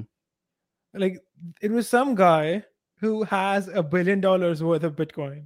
Right. He has like 16, 17,000 Bitcoin in that one UTXO. So he could have like many more UTXOs like this. The I would say. point being that I this mean, I guy would could be say. anyone. He could be a kid or like Ye- some guy. Yeah. well, I would say that's one of the best feelings, isn't it, Harsh? Where you're wealthy, no one knows you're wealthy, and you get to move how you want to move. You could travel anywhere you want to travel. You don't have random people coming to you on the streets like, "Give me some money, please. I need it for X, Y, and Z reason," because no one knows about you. I honestly, at times, I love your strategy where when you don't show your face, that level of privacy is a form of wealth in itself. I can 100% guarantee that. Like 100%. I know a bunch of celebrities and fuck that bullshit. Yeah, we Plus, talked it about like this gives before. you, yeah, we talked about this before. Plus, it has other advantages, like you can like live how you want to live without worrying about people, photographing you and putting it up on the net, whatever.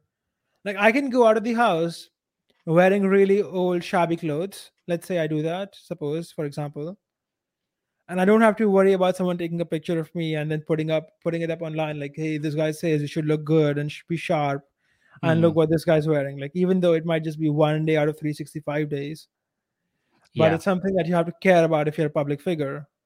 yeah. The opposite side of the case is when you are famous and you have an insane level of fame. Let's say like the Kardashians, you could find a product that's already working. You just slap your name on it, and boom, you could just instantaneously become a billionaire. That's what happened with Kylie Jenner. She started to sell these makeup, these lipstick, just by putting her name on it. I'm sure she understood the workflow, and boom, she became one of the youngest billionaires out there. So there's some pros as well where it's this cheat code. It's a leverage that could help you skip some steps when you're that famous. Definitely. I think it's like free marketing, right? If you're popular, Have you you heard don't of need the to pay for Kardashians? marketing. Have I you heard of have the heard of them, Kardashians? yes. I've heard of them. Hmm. I think it's this one guy who's a singer who's married to this one other chick. Kanye West. Yeah, that guy. Oh, they divorced recently. Oh, why so? Not sure why. They divorced, I would say, over a year ago. And once they divorced, she started to see this other person named Pete Davidson. And all this knowledge Ah, is, you were telling me yeah, about it, right? The guy with the tattoos. yeah, probably. And so, do you know how they got famous in the first place? I do not. I've heard there's some sex tape or something, but I just don't know anything about it. Well, even before that, their father, his name was Robert Kardashian. He was one of the representatives for O.J. Simpson. And O.J. Simpson, if you haven't heard of him, was one of the best running backs in the NFL. And he was charged with murdering his wife. And he was one of those people, O.J. Simpson, that got away. He was deemed innocent, but the general public knows that he's guilty, right? So that's how it initially started. Robert Kardashian represented O.J. Simpson. Now, fast forward a couple of years, around 2005 to 2006, Kim Kardashian has a sex tape with this guy named Ray J. This sex tape ends up blowing up, and suddenly they get their own reality show. As soon as the Kardashians get their own reality show, it becomes a hit, and it becomes a hit for so long that I believe the show's been out for over a decade.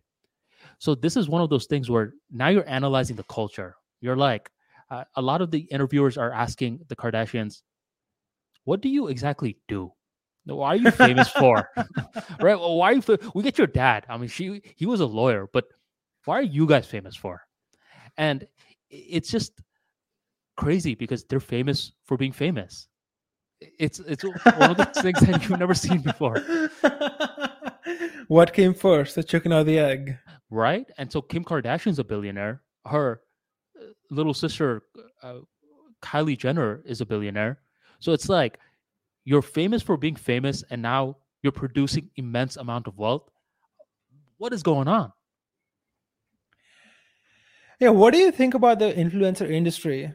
In the sense that there's so many people who want to be an influencer now that I bet that in the next decade, this market will be so saturated that unless you already have hit some critical number, it would be really, really hard.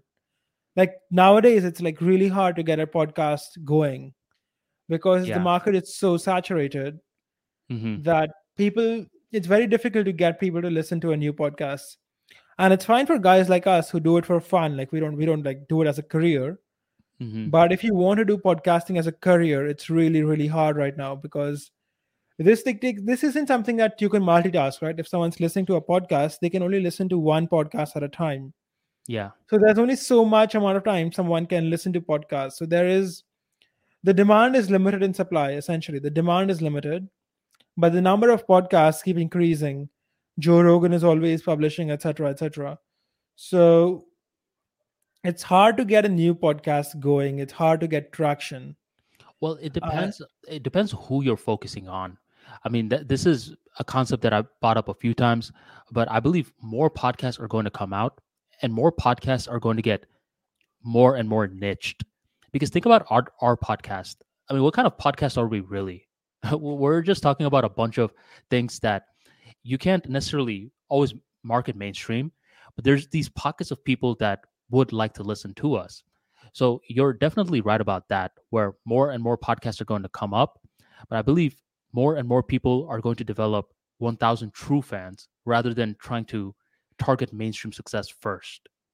Where no, back in what I'm saying is a bit different. What I'm saying is that right now there's a ratio of say audience to influencers, but this ratio is worsening every day where more and more people are trying to like become influencers.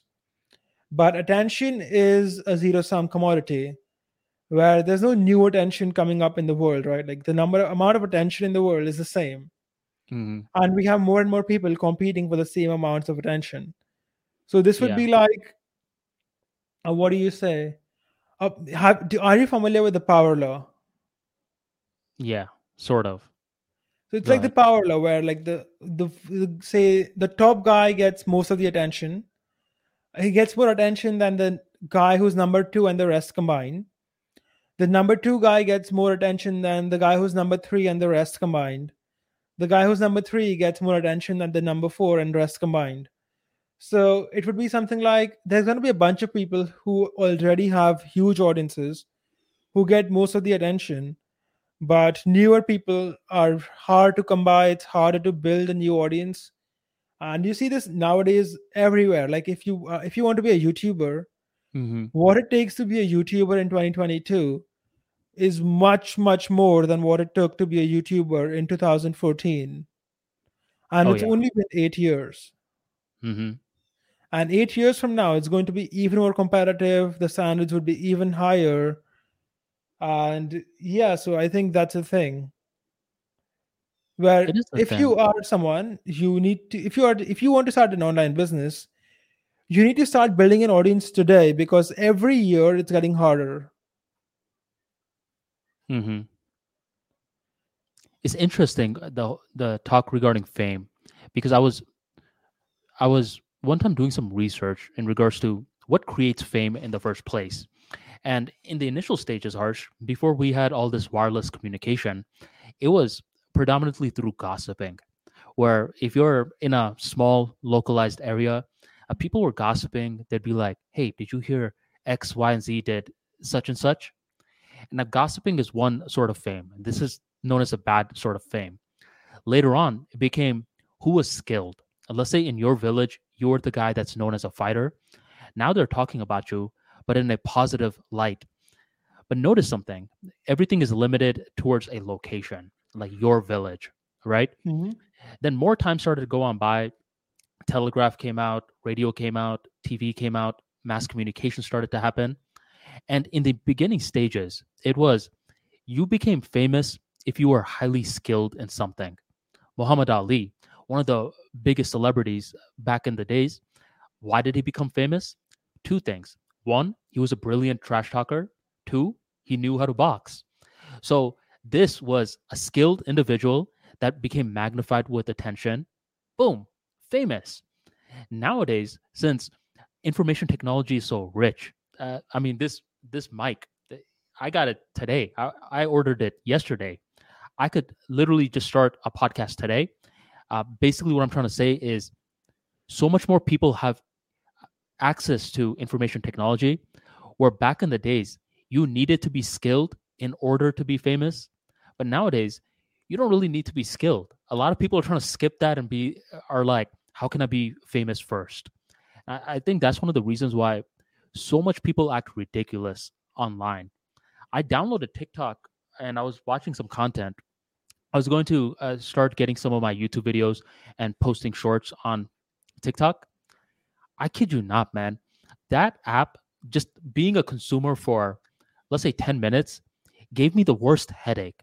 I'm like, so many people are acting like straight up idiots. And this could be the future where people are skipping the skill and jumping straight to fame first. I agree. In fact, do you know what kids want to be? Like if you ask a kid, what do you want to be? What's the most popular answer you get today? Do you know that? No. Influencer. Like Hmm. earlier, kids would want to be astronauts or doctors, but now kids want to be influencers because it's so glamorous. But the thing here's this, okay? Here's the thing. YouTube has these things called like shorts, right? Yeah. Where you watch like a 4 second clip. And just the other day, I was essentially they came up and I watched them for like 5, 10, 15 minutes. And at the end of those 15 minutes, I felt exhausted mentally. It was like I had just been so overstimulated for like 15 minutes straight that I just wanted to go to sleep or like not do anything. Like I'm okay, I'm done. I'm gonna rest for a bit. It's something that's really exhausting. Like even though you keep getting the dopamine every 10, 20 seconds, it's very addictive, but you also get exhausted. So it hurts your productivity more than just the time you wasted on it. You can't do productive things right after getting so much dopamine. Right. And it's because all the content pieces are different. So it seems like a very small movement with your thumb, but for your mind, it's a big deal because at one moment you're learning how to read a book per week. Next moment, you're seeing people doing the latest viral challenge. The next moment, you're seeing something else. So your mind is going all over the place and you're conditioning the distraction muscle. And this is just making you more tired. So, what did you do after that? I mean, did you get work done or were you that exhausted where you couldn't even get the work done? No, I wasn't that exhausted, but I just like did something else. I Hmm. did something that's like less mentally consuming. But yeah, I was. I was shocked that people watch this regularly. Like, you can't get a lot of work done if you are consuming so much dopamines. Well, that's what I was asking, dude, because when I was on TikTok, I was like, let's see what this is about. If I'm going to be posting videos on it soon, let me check it out. And I did the same thing. I was on it for 15 minutes.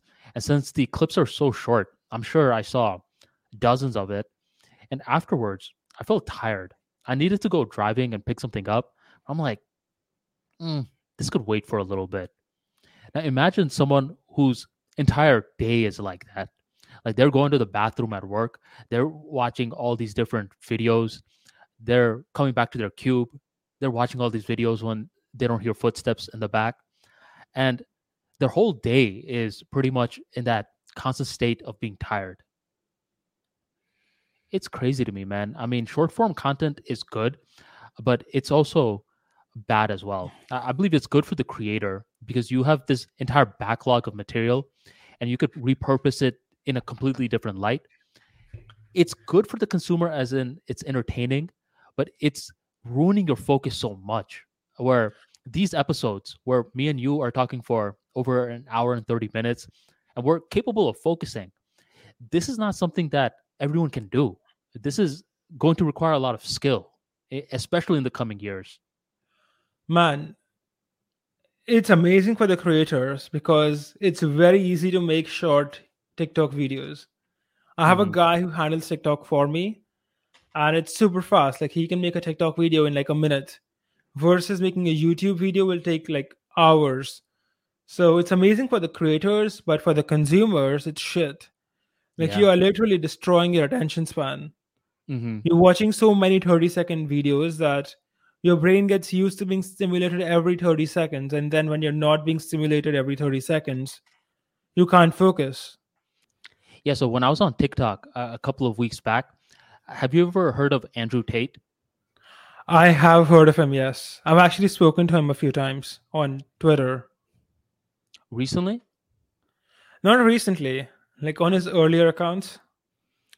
So that's a big thing where he was technically on our side of Twitter before. Um, and a lot of the accounts in our universe knew him, heard about him. But as of late, he started to blow up. He was all Mhm. over TikTok, all over YouTube, and multiple platforms. And did you hear that he got banned off a bunch of platforms recently? Yeah, man, censorship is crazy. Like, he got banned across all platforms, All of them? and then all of them, and these companies are issuing statements like, we won't be allowing this type of content on our platforms, etc. Like, come on, man. Like, this was some government level ban, if you ask me, where this guy gets banned on all platforms at the same time. Hmm. That's some coordinated effort someone made to take him down. Yeah. So I didn't know it was through all different platforms. And it's crazy, man, because at one side, I mean, this is their platform. They could do whatever they want. Then the other side, it's like when you ban someone, what are you really doing? Now more and more people are going to get curious about what he was saying. So, I mean, what are your thoughts in regards to Andrew Tate? I recall you did make a tweet about him saying he's a great speaker. What else did you think? I don't agree with all of his opinions, obviously, right? Hmm. But I don't think he should have been banned and censored. Like, it's not the right thing to do. We are not in a society where people who you don't agree with are just like not allowed to speak. This is not communist Russia. So I don't know why, we're living like as if we're in communist Russia, where if people don't like you enough, then you are unpersoned on the internet. Like, your accounts are deleted, you're defamed left and right, and yeah, you just can't be on social media anymore. Like, that's not right. Hmm. What I recall a while back, especially on our side of Twitter, where he would make an account, it would be poppin'. It would grow to, let's say, 25,000 followers, And then and it will be gone. Yeah. it would be gone. And then he'd create another account. And I recall this one time he had an account of this fat white guy with a bunch of pimples on his Yeah, face. yeah, yeah. It was Like, hilarious because he was still tweet with the Tate voice, but then you see that face, and it just an outsider coming in, they're like, "Wait, what's going on here?" But this was happening to him in 2020, or let's even back it up to 2019, and I believe him having those moments of his Twitter account constantly getting banned allowed him to set up this TikTok strategy or TikTok/YouTube strategy, where he has a bunch of people creating accounts under his name and then getting his content and sharing it from his platform. So he decentralized himself to a certain extent. So when they're banning Tate, are they also banning those accounts as Yes, they well? are. They are. They are. Oh, damn. This guy essentially got unpersoned from the net. If you're associated with him or share his content, you are at the risk of being banned. And that's actually what this TikTok guy said, right? This TikTok spokesperson said that we have no place for misogynistic content, and we are investigating all accounts posting clips of this guy, and we are going to take it down eventually. So Right. this guy essentially got Alex Jones. What does Alex Jones do nowadays? Are you I aware of have that? no idea. I don't know anything about this guy except for the fact that he got removed from the internet. But Tate or apparently Jones? he's popular in the US. Like in India, no one's heard of him. Alex Jones? Alex Jones, yeah.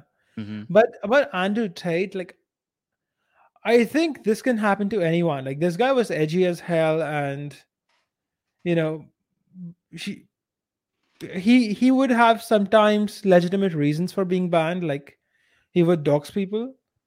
But I don't understand why you can't post a clip of him saying something. Like he's not a terrorist, right? Like it's not good. Like if he says something and you post a clip, it's not gonna incite anyone to kill someone or blast a building or something like that.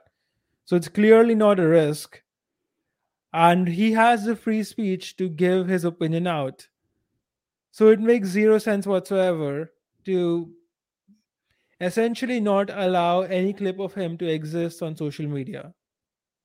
Do you think they're going to be successful with that, though? Yeah, I think so. You think so? Yeah. Because he had a lot of people sharing his content. Yeah, it's a super simple thing to remove all of it. Is it? Yeah. Interesting. Well, I I'm making a prediction. I won't say it's the end of him yet. I'm sure he'll find something else to do to be brought back in the public awareness. Because when his Twitter accounts kept getting banned like that 3 years ago, I would have never predicted that he was going to come back in this year and blow up the way that he did. So I'm just throwing out this prediction. I believe he still has another story left to tell. Maybe. I don't care about Andrew Tate. I don't think this is about Andrew Tate. I think this is about The the concept of free fact that speech. yeah, it's like you have people regulating what you can and can't say. That's literally it. Hmm. And these social media companies are doing it.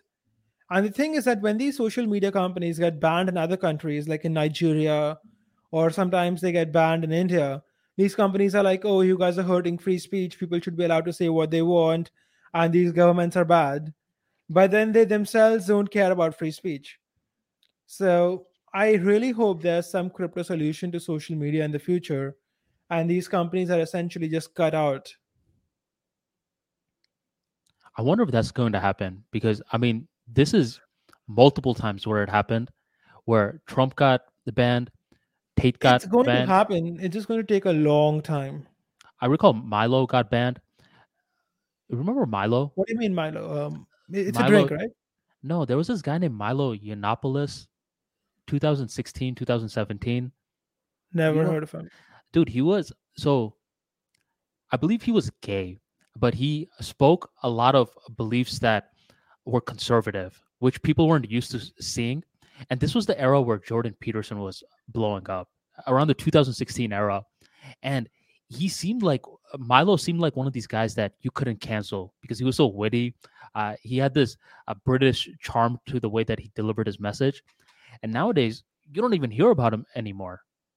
Yeah, so with Milo, one of the reasons that he was blowing up was because he wasn't what you would expect for him to have the opinions that he did, because he was one of these guys that was completely against political correctness.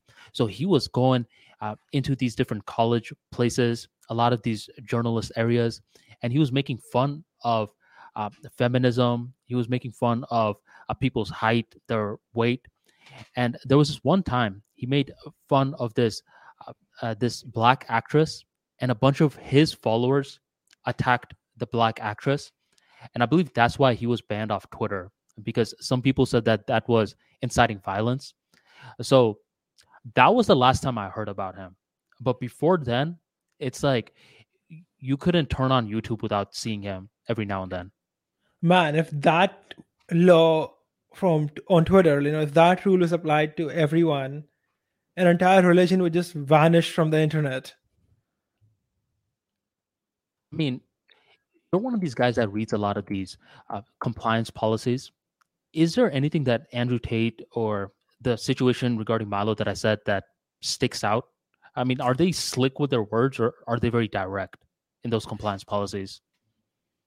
Those compliance policies tend to be somewhat direct, but yeah, they have a lot of, they're too wide in the sense that, if they define hate speech, it's going to be like calling someone an animal or comparison with insects and things like that, or, saying anything bad about a particular group. So if you say, I don't like old people, or old people are XYZ thing, you are in violation of their policy, which they may or may not enforce, but they have the option to do so. Hmm. So essentially, every single person who's tweeting is in violation of some or the other policy. Have you ever been put in a timeout on Twitter? Not yet. Not yet. Not yet. Okay, I know it's happened with Instagram, right? It didn't happen on my account. It happened on IM's account that my team happens to run. Oh, okay. But yeah, Instagram seems to be much less free speech friendly than Twitter. Twitter is way better than Instagram, and Twitter isn't good. So Dude, it tells you something about Instagram, doesn't it? no, Instagram's really bad, man. Where I have this one friend who posts a bunch of conspiracy theories on Instagram, and he's lost so many different friends because of his Instagram stories. And before, he used to get, let's say, 5,000 views on each of his stories. As of late, he gets 25 views. I mean, it's this astronomical decline where you could tell the content of his stories are getting ghosted. What's it called? Shadow banned? Shadow banned, yes. That's why, man. I mean, just relying on one platform, I believe those days are done. You need to have multiple platforms that you speak on. Otherwise, you're way too open to risk. There's this old saying, right? Don't put all your eggs in one basket. Yeah. That's what happens when you have only one platform. But I also understand why people have only one platform, where it's actually it's like a full-time job to maintain like a lot of different platforms, isn't it? Like if you're producing videos, tweets, article, you also have a newsletter. That's a Mm-hmm. full-time job right there. Mm-hmm. Mm-hmm. Like your entire day is done. So I get it when people have only one platform. But yeah, it's a shitty thing on these large companies' part, and we need better laws to protect free speech, essentially. Because, like it or not, and even if these are private companies, these companies are essentially the platforms that people use to express themselves. And to act like these are just private companies who can do whatever they want is just disingenuous. Bro, I'm still team email list, Harsh. Yeah, me too, but the same thing can happen to your email list That's where, true. With MailChimp. Gmail can like just say, so any email that comes from this domain should go directly to spam. Ah. I'm thinking about some solutions. No, you are right about that, where there's certain buzzwords that could be registered with spam. It's a unique time, man, where there are a lot of opportunities, but then there's a lot of these shadow sides that you see, and you don't necessarily know about these shadow sides until you become a creator. Because when you become a creator on these different platforms, that's when you're starting to see that these boundaries are blurred. Where you're thinking, no, I could definitely say that, and then you'll see someone else getting canceled for that. I mean, the Andrew Tate thing was pretty shocking to me because, I mean, from the minimal content that I saw of him, because he kept popping up on my feed, he seemed as though he was being like he was being this WWE character. It seemed like a lot of it was for comedic purposes. So him getting canceled like that from all these different platforms, I mean, that was pretty intense. See, I'll tell you what. The goal of all of these companies is to censor to the degree and so publicly that people start self censoring. In the sense that if you're a creator, you see other people getting banned for saying something these companies don't want them to say. And their goal is that you won't say it in the first place. So they won't have to censor you. Like you will censor yourself. You think Do we you said get anything? me? Yeah, yeah. I wonder. That's their goal. Yeah, I wonder in the future because these episodes we go so many different topics. I wonder if we'll ever say something like that. I All these think amazing we're episodes, man. I don't think that we have much to worry about because yeah, you can't tell. But it's not like we make any money off YouTube anyway, right? Like YouTube can just ban us and YouTube can go fuck itself. Yeah, I mean these are fun, and this is something that we were speaking about before uh, this episode, where I was like, Harsh, I talk to you a lot, because if you factor in all of our episodes, we have what 29 at this point. Yeah. It's hours and hours of topics. I'm like, man, Harsh, I probably have spoken to you more than a lot of people out there. See, I know you, man. True that, man. See, if you ever visit India, I would love to have you. Absolutely. That's one of the places I want to visit. I know my parents went there for a honeymoon or when they initially got married. So I Your parents definitely, are from India, right? no, they're from Bangladesh. Bangladesh is a part It's of India. India. Yeah, yeah, you'll say that. Um, I want to go. I want to check out the Taj Mahal. Yeah, I would love to have you here and I would love to show you around. So let me know when you come here. So it's cool. Like if I come, we're allowed to meet up. Yeah, don't worry. Okay. There was this moment a while back, 2019 or so. One Hmm. of the big accounts, Chris Johnson, he was I with know that guy. he was with this tall white guy, and he's like, guess who, Oh, wait, he's right? a gay guy? No, he was with a tall white guy, and he's like, guess who? And that white guy was an anonymous account before. His name was James Holt, and I believe he went by Scotty SSS. I So know that guy as well yeah, from 2018. so he was doing a face reveal when Chris Johnson went to visit Europe.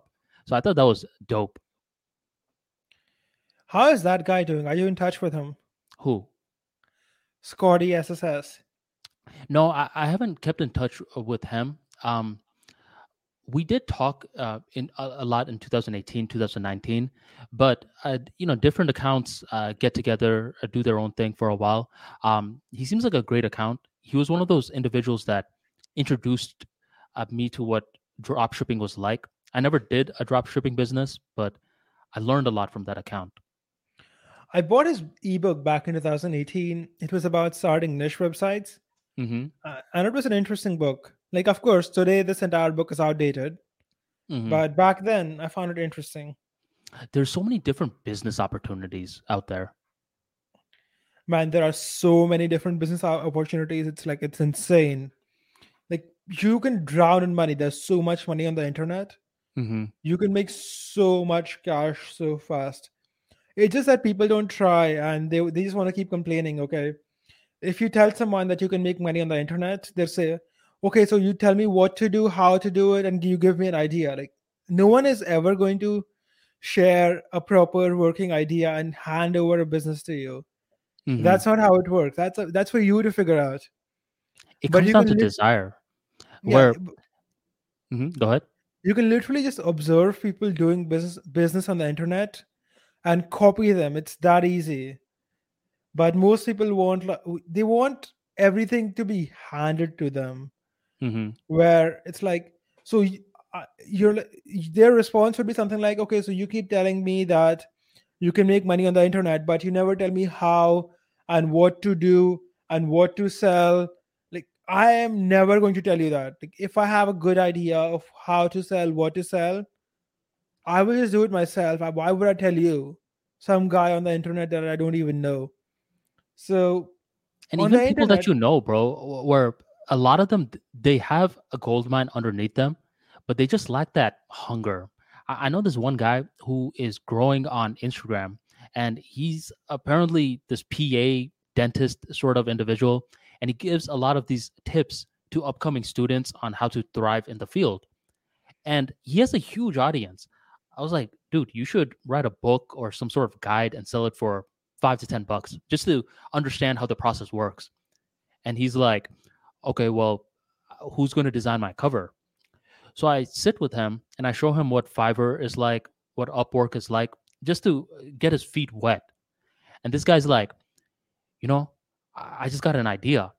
How about you interview these guys and you find the guy that could make my cover and you oversee the whole process? So I'm thinking, you just want me to do the work for you then. It's like, you have no hunger, man. Like, do it yourself. I'm teaching you how to do it. Now you got to execute. So it's a shame, man. It's like there's so much potential and you just got to wipe your eyes and see it. there's this popular saying in the crypto world, right? There's a guy called Bowtied Bull, and he keeps saying equal opportunity, unequal results. Hmm. That's what's going on across the world right now, where everyone has equal opportunity, but there are unequal results. Right. Do you have your Arman, friends? Yeah. go ahead.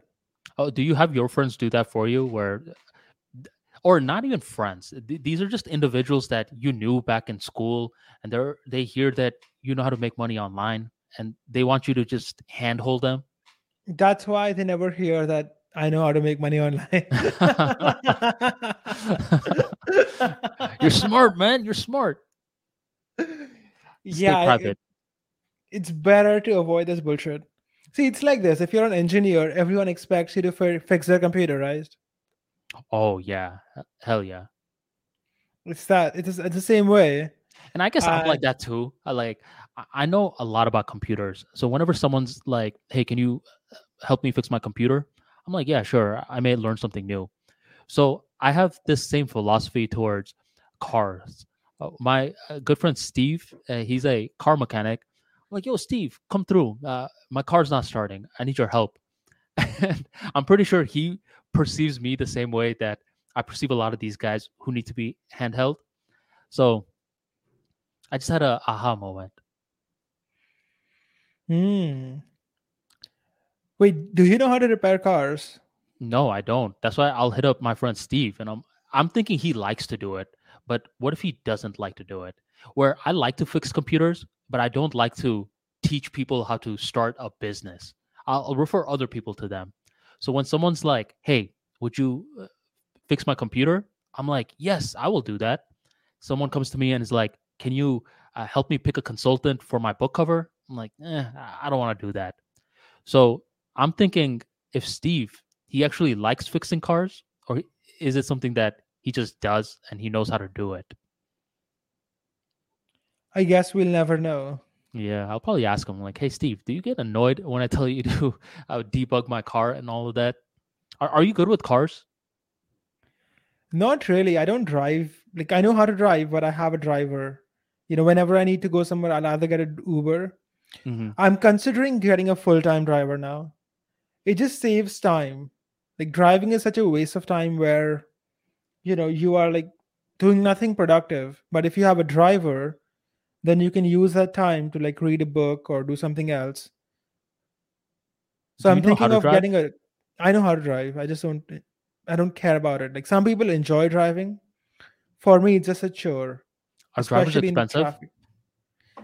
Not really. They cost like $300 a month. Hmm, not bad. Yeah, so I'm planning on getting a car and a driver, and it would be like the mode of travel I use. Hmm. Lately, I've just been using Uber though. Oh, okay. Do you also have a housemaid? Yeah, Hmm. I have a cook, a cleaner, a bunch of stuff. I have VAs. The only thing missing is a driver at this point. When I went to Bangladesh, we had a driver, and the driver was such a nice guy. And since me and my brother were visiting from overseas, he'd always try to show us the cool spots. He'd be like, "This is where people go to do X, Y, and Z." And I remember the driver always looking at our housemaid. Like he was like giving them her the eye. I don't know how they spit game. He's a driver. I was like, "Hey, you wanna go for a ride?" I wonder how he spits game. What do you mean, Spitz game? Like flirts with her, because I was pretty sure that the driver had a crush on our housemaid. Ah, yeah, could be. Did that ever happen to you, where a housemaid uh, and one of your other help started a relationship? No, not yet. Never Mm. happened. Did a housemaid ever steal from you? Not yet. Luckily, that has not happened yet. See, I've heard of this happening to other people, but not to me. see, this is a foreign concept for a lot of Americans. You don't have a housemaid unless you're ballin'. In America, labor is really expensive, right? Yeah, but I just recall in Bangladesh, most families, uncles, aunties, they all had a housemaid, and they became a part of the family. Are My your housemates like housemaid that? has a housemaid. Like Oh, my really? housemaid has a housemaid. Everyone has a housemaid. Do they stay with you guys, or do they come and do the service then leave? It depends on how you hire them. You can hire them for the entire day if you want. You have to pay them way more. Hmm. Or you can hire them to like come and do what you want them to do and then leave. So earlier, let's say you could hire them to, because earlier I would hire them to just clean the utensils, clean the house, and then go away. But now I have the full time cook who does everything, cleans the house, cleans the utensils, cooks for me, and it makes life so much easier. Are you guys cool? I mean, do you guys talk? No, man, I don't care. My Okay. mother handles most of it. I don't care. Okay, no, because when I was growing up, when I was in Bangladesh, we had a housekeeper named, we called him Bilal Bhaiya, and he was older than us, and he was sort of like our third brother. And even nowadays, when we go back to Bangladesh, he has his own family, his kids, and he looks after me and my brother. Like he gets so excited. He's like, "Oh, look how big you are now!" And so he is someone that we became cool with. He started off as a house person, but now he's more like a family member. Yeah, that does happen, especially if the housemaid is also like babysitting your kid every once in a while. Hmm. But typically, people stay in their limitations Hmm. because you will tend to have to fire these people. Man, I remember one time I went to Bangladesh, and our housekeeper's name was Kakoli, and she would always come up and she's like, "Bhaiya, do you need something? Should I chop you pineapples or something like that?" And I just felt weird asking the housekeeper to do anything. It's just because I'm used to washing my plates. I didn't like it. So one day, like my trip to Bangladesh was wrapping up. I was supposed to leave next week. I'm like, you know what? Today I'm going to make her do something. I'm like, Kakuli. She's like, yes, Arman Bhaiya, how can I help you? I'm like, can you chop me some pineapples, please? And she did it. And it was just such a cool feeling. It, it's like me, like a split where I have the Western mindset and now the Eastern mindset, where asking your housekeeper to do something is a norm in the Eastern world. But my Western mindset is like, no, something about it just feels weird because I wasn't used to it for some time. But when she did it, I was like, man, I should have been asking for pineapples all along. See, that's exactly what I'm telling you. Yeah. It's Hire a like, cook. It'll save you so much time. well, that's one of the things that one of these entrepreneurs in the West, he's like, if you make X amount of money, you should be getting a cook immediately. And when he initially said that, a bunch of entrepreneurs were like, "What? That's the dumbest thing I've ever heard. Who hires a cook when they can cook themselves?" And it's like, Easterners. huh? Easterners. Yeah, it's like if you have a cook, I mean, I just imagine how much time you spend. So your meal prep, they do it for you then. They do the meal prep, cook the meal, bring it to me, wash the dishes. Look at you, man. You're living like a king over there. I'm telling you, everyone should move to India. If you're a Westerner and you have some money or some online income that you can like do from your house, move to India. Everything is ridiculously cheap. Life is amazing. You have all the facilities you have in the West here. The tax rates are lower. Everyone speaks English. Literally no reason to not live in India. Did you have an article about misconceptions regarding India? Yeah, a lot of them actually. I did a piece on that. Let me pull it up back. What I were kind some of of the forgot. misconceptions? I kind of forgot what I wrote. All of I published it like a couple of months ago, right? So I don't Hmm. remember all of it. Let me find it. Hmm. Yeah, the biggest misconception I would say is that they think India is a bunch of street shitters, like like everyone's shitting on the street. When in reality, India built like millions and millions of toilets in the last 5 6 years. No one shits on the street anymore, like no one. And it's just like they think India is still in the 1990s or like 1970s, 80s, but it's a flourishing economy and we don't have the problems that they think we have, at least not nearly at the same intensity. And the other myth is that India has a lot of rapists. But when you actually look at real statistics, the rape rate in India is like 1.8 for every 100,000 people. In the US, it's about 27. So it's just Western media kind of making India look like crap when it's really not. Indian people are really peaceful, crime is low, and you don't have to worry about much, especially things like rape. Like the rape rate is literally 1.8 per 100,000 people, versus in the US, it's like 27.31, 27.29 in the UK. I don't know how much it's in the Vatican City, but like, I'm not even going to try and estimate that. Hmm. So the point is that India is really, really safe. And it makes zero sense for people to think that it's not. And yeah, it's the third biggest economy in the world. The literacy rate is improving every year. Like in 1961, like 50, 60 years ago, only like 28% of people could read and write. And now 75% or more can. And most uneducated people are like very old people, like who are old, even like who are like 60, 70 years or elder, who haven't had the chance to go to school. So essentially, India is doing really, really well. And the biggest misconception is that it's a shithole where everyone's sitting on the street and raping each other and everyone's illiterate and people travel on elephants and shit like that. So that's not true. I never knew what the elephant one.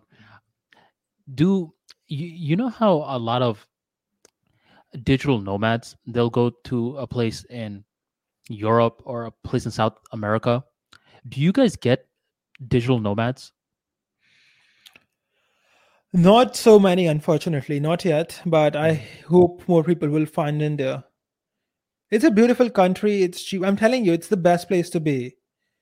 Everyone speaks English. You have all the facilities you have in the West, like theaters, you have police, you have, all the goods you can buy there, you can buy here. The living conditions in cities are pretty much the same. And it's cheaper. You save so much money. The tax rates are much lower. You can hire all these help, right? You can hire a cook, a maid, etc., and live like a king. So I'm sure the that's going to sell a lot of people yeah, because it's a great place to be. the idea of you having a maid, a cook, and how much did you a driver, and it's let's say $1,000 a month, a little bit more. That's not bad at all. What, $1,000 for what? A maid, a cook, and a driver. Because you said a driver was 300. What about the other two? A maid and a cook. You could get a full-time maid for $200. A full-time maid and a cook, like for 300 bucks. 200 Bro, bucks, yeah. bro, if you're trying to recruit more people to India, you need to hype that up more because a lot of that doesn't even exist as a possibility for a lot of Americans, where a lot of Americans can afford that, but they don't think about that, where they're just used to cooking themselves, cleaning themselves. But you could hire someone, that is your marketing tool right there. Man, you guys need to check out India. It's amazing. Wait, if I were you, man, I'd be keeping it hush hush, like no one else coming. Yeah, like India is the worst place to be. Don't come here, right? It's like the thing with Florida. So many people are moving to Florida now. I'm like, no, no, you guys go back, man. You guys leave us here, because Florida, I mean, it has great weather and it has this entrepreneurship community. I saw Fateh post up this unique tweet. It's an excerpt from a book, and you could tell me how true this is. You know Fateh Sharnu, right? Yeah, I know him. I've spoken to him actually. Good guy. Good guy, yeah. Indians love gold, real estate, and bank FDs. Americans love businesses. Indians look for jobs. Americans create jobs. Indians prefer safety and security. Americans prefer risk and entrepreneurship. India is poor. America is rich. The business culture is what we need to import from America, not their burgers and cokes. Either we start businesses or invest in businesses. Would you say nowadays India's entrepreneurship economy is growing? It's growing and it's growing really, really fast and it's growing a lot. A lot of unicorns are from India now. And earlier, entrepreneurship was just not a part of the culture. People would want a safe job, but nowadays, more and more people want to be entrepreneurs. And this is an amazing thing. You're So yeah, we pioneering a are. way, man. Yeah, it is getting better. Like earlier, it was much worse, but now it's much better. The thing is that when your country is really poor, you don't have. I would say the culture becomes so safety seeking that you are not taught to be an entrepreneur. But now that we are getting some money, people have some money to risk, and they have bigger dreams and goals than just filling their stomach. And that's kind of why that we're seeing more entrepreneurship. I'm not gonna lie, man. You have a lot of influence in India, and I believe Life Math Money brand can be one of those brands that changes things up and introduces more of an entrepreneurship community here. I hope so, man. That is part of the goal. Absolutely. Arman, I think we are at the 2 hour mark today, and people seem to like the 2 hour episodes more. So I think we should close it for the day. But there was this one question from a reader. Do you want to answer it? Sure. From a listener, not a reader, yeah. Can you read the question out and then we can give our takes? Sure. So it's Technical Shiva. I love this guy. He's awesome. He always shows support. Yeah, he watches our videos. That's good. Hey, Awesome guy. Technical, how are you? What's up, homie? Hello, Arman Harsh. I'm in a good position right now. I have a decent money. I've lost over 50 kgs. There is nothing wrong with my life. In fact, my life is great. But I sincerely don't know what the problem is, but I feel like I don't deserve anything. I've lost 52 kgs and I'm proud of it. But even after that, I don't feel like I have achieved anything. I look great. Everyone around me asks how I did it, but in my heart, I feel like I didn't do anything significant. Today, I went to buy a phone, Fold 4, which I had pre reserved. But when I went to the store to buy it, something in my mind happened, and my mind said, I don't deserve this. And because of this feeling, I didn't buy it. This thing happens with me every time once I went to buy a good workout shoe, but I didn't buy that because my mind said, I don't deserve this. I don't know why this is. I've lived a very hard life so far. My father got bankrupt and we were homeless for 1 year. I lived in a freaking slum for 2 years. I didn't have electricity for almost 4 years, but we couldn't pay the bill. I didn't went to school for 3 years, but still got good grades 84% in my 12th. Now I have started a business and it is going great. I have good money right now, but I feel like I don't deserve anything. I'm honestly very sad, even though I know there is some nothing to be sad of. I have a great life. What should I do now? You guys have really uh, helped me.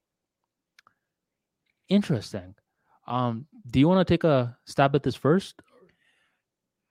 I'll say I have. that this guy is facing some kind of void in his life, and that's why he's feeling like this. In the sense that money and success don't do much when you don't have purpose, right? And I'm willing to bet this guy does not have kids. And this is essentially his body's response to something like, okay, what do I focus on long term? Like, what is something that actually gives my life some meaning? Because if you don't have meaning, you will feel empty. And his message kind of makes me think that's what he's feeling. So, my recommendation is that you need to have children. Because for most people, and that is most of humanity, that's what gives life longer term meaning, to actually further your lineage.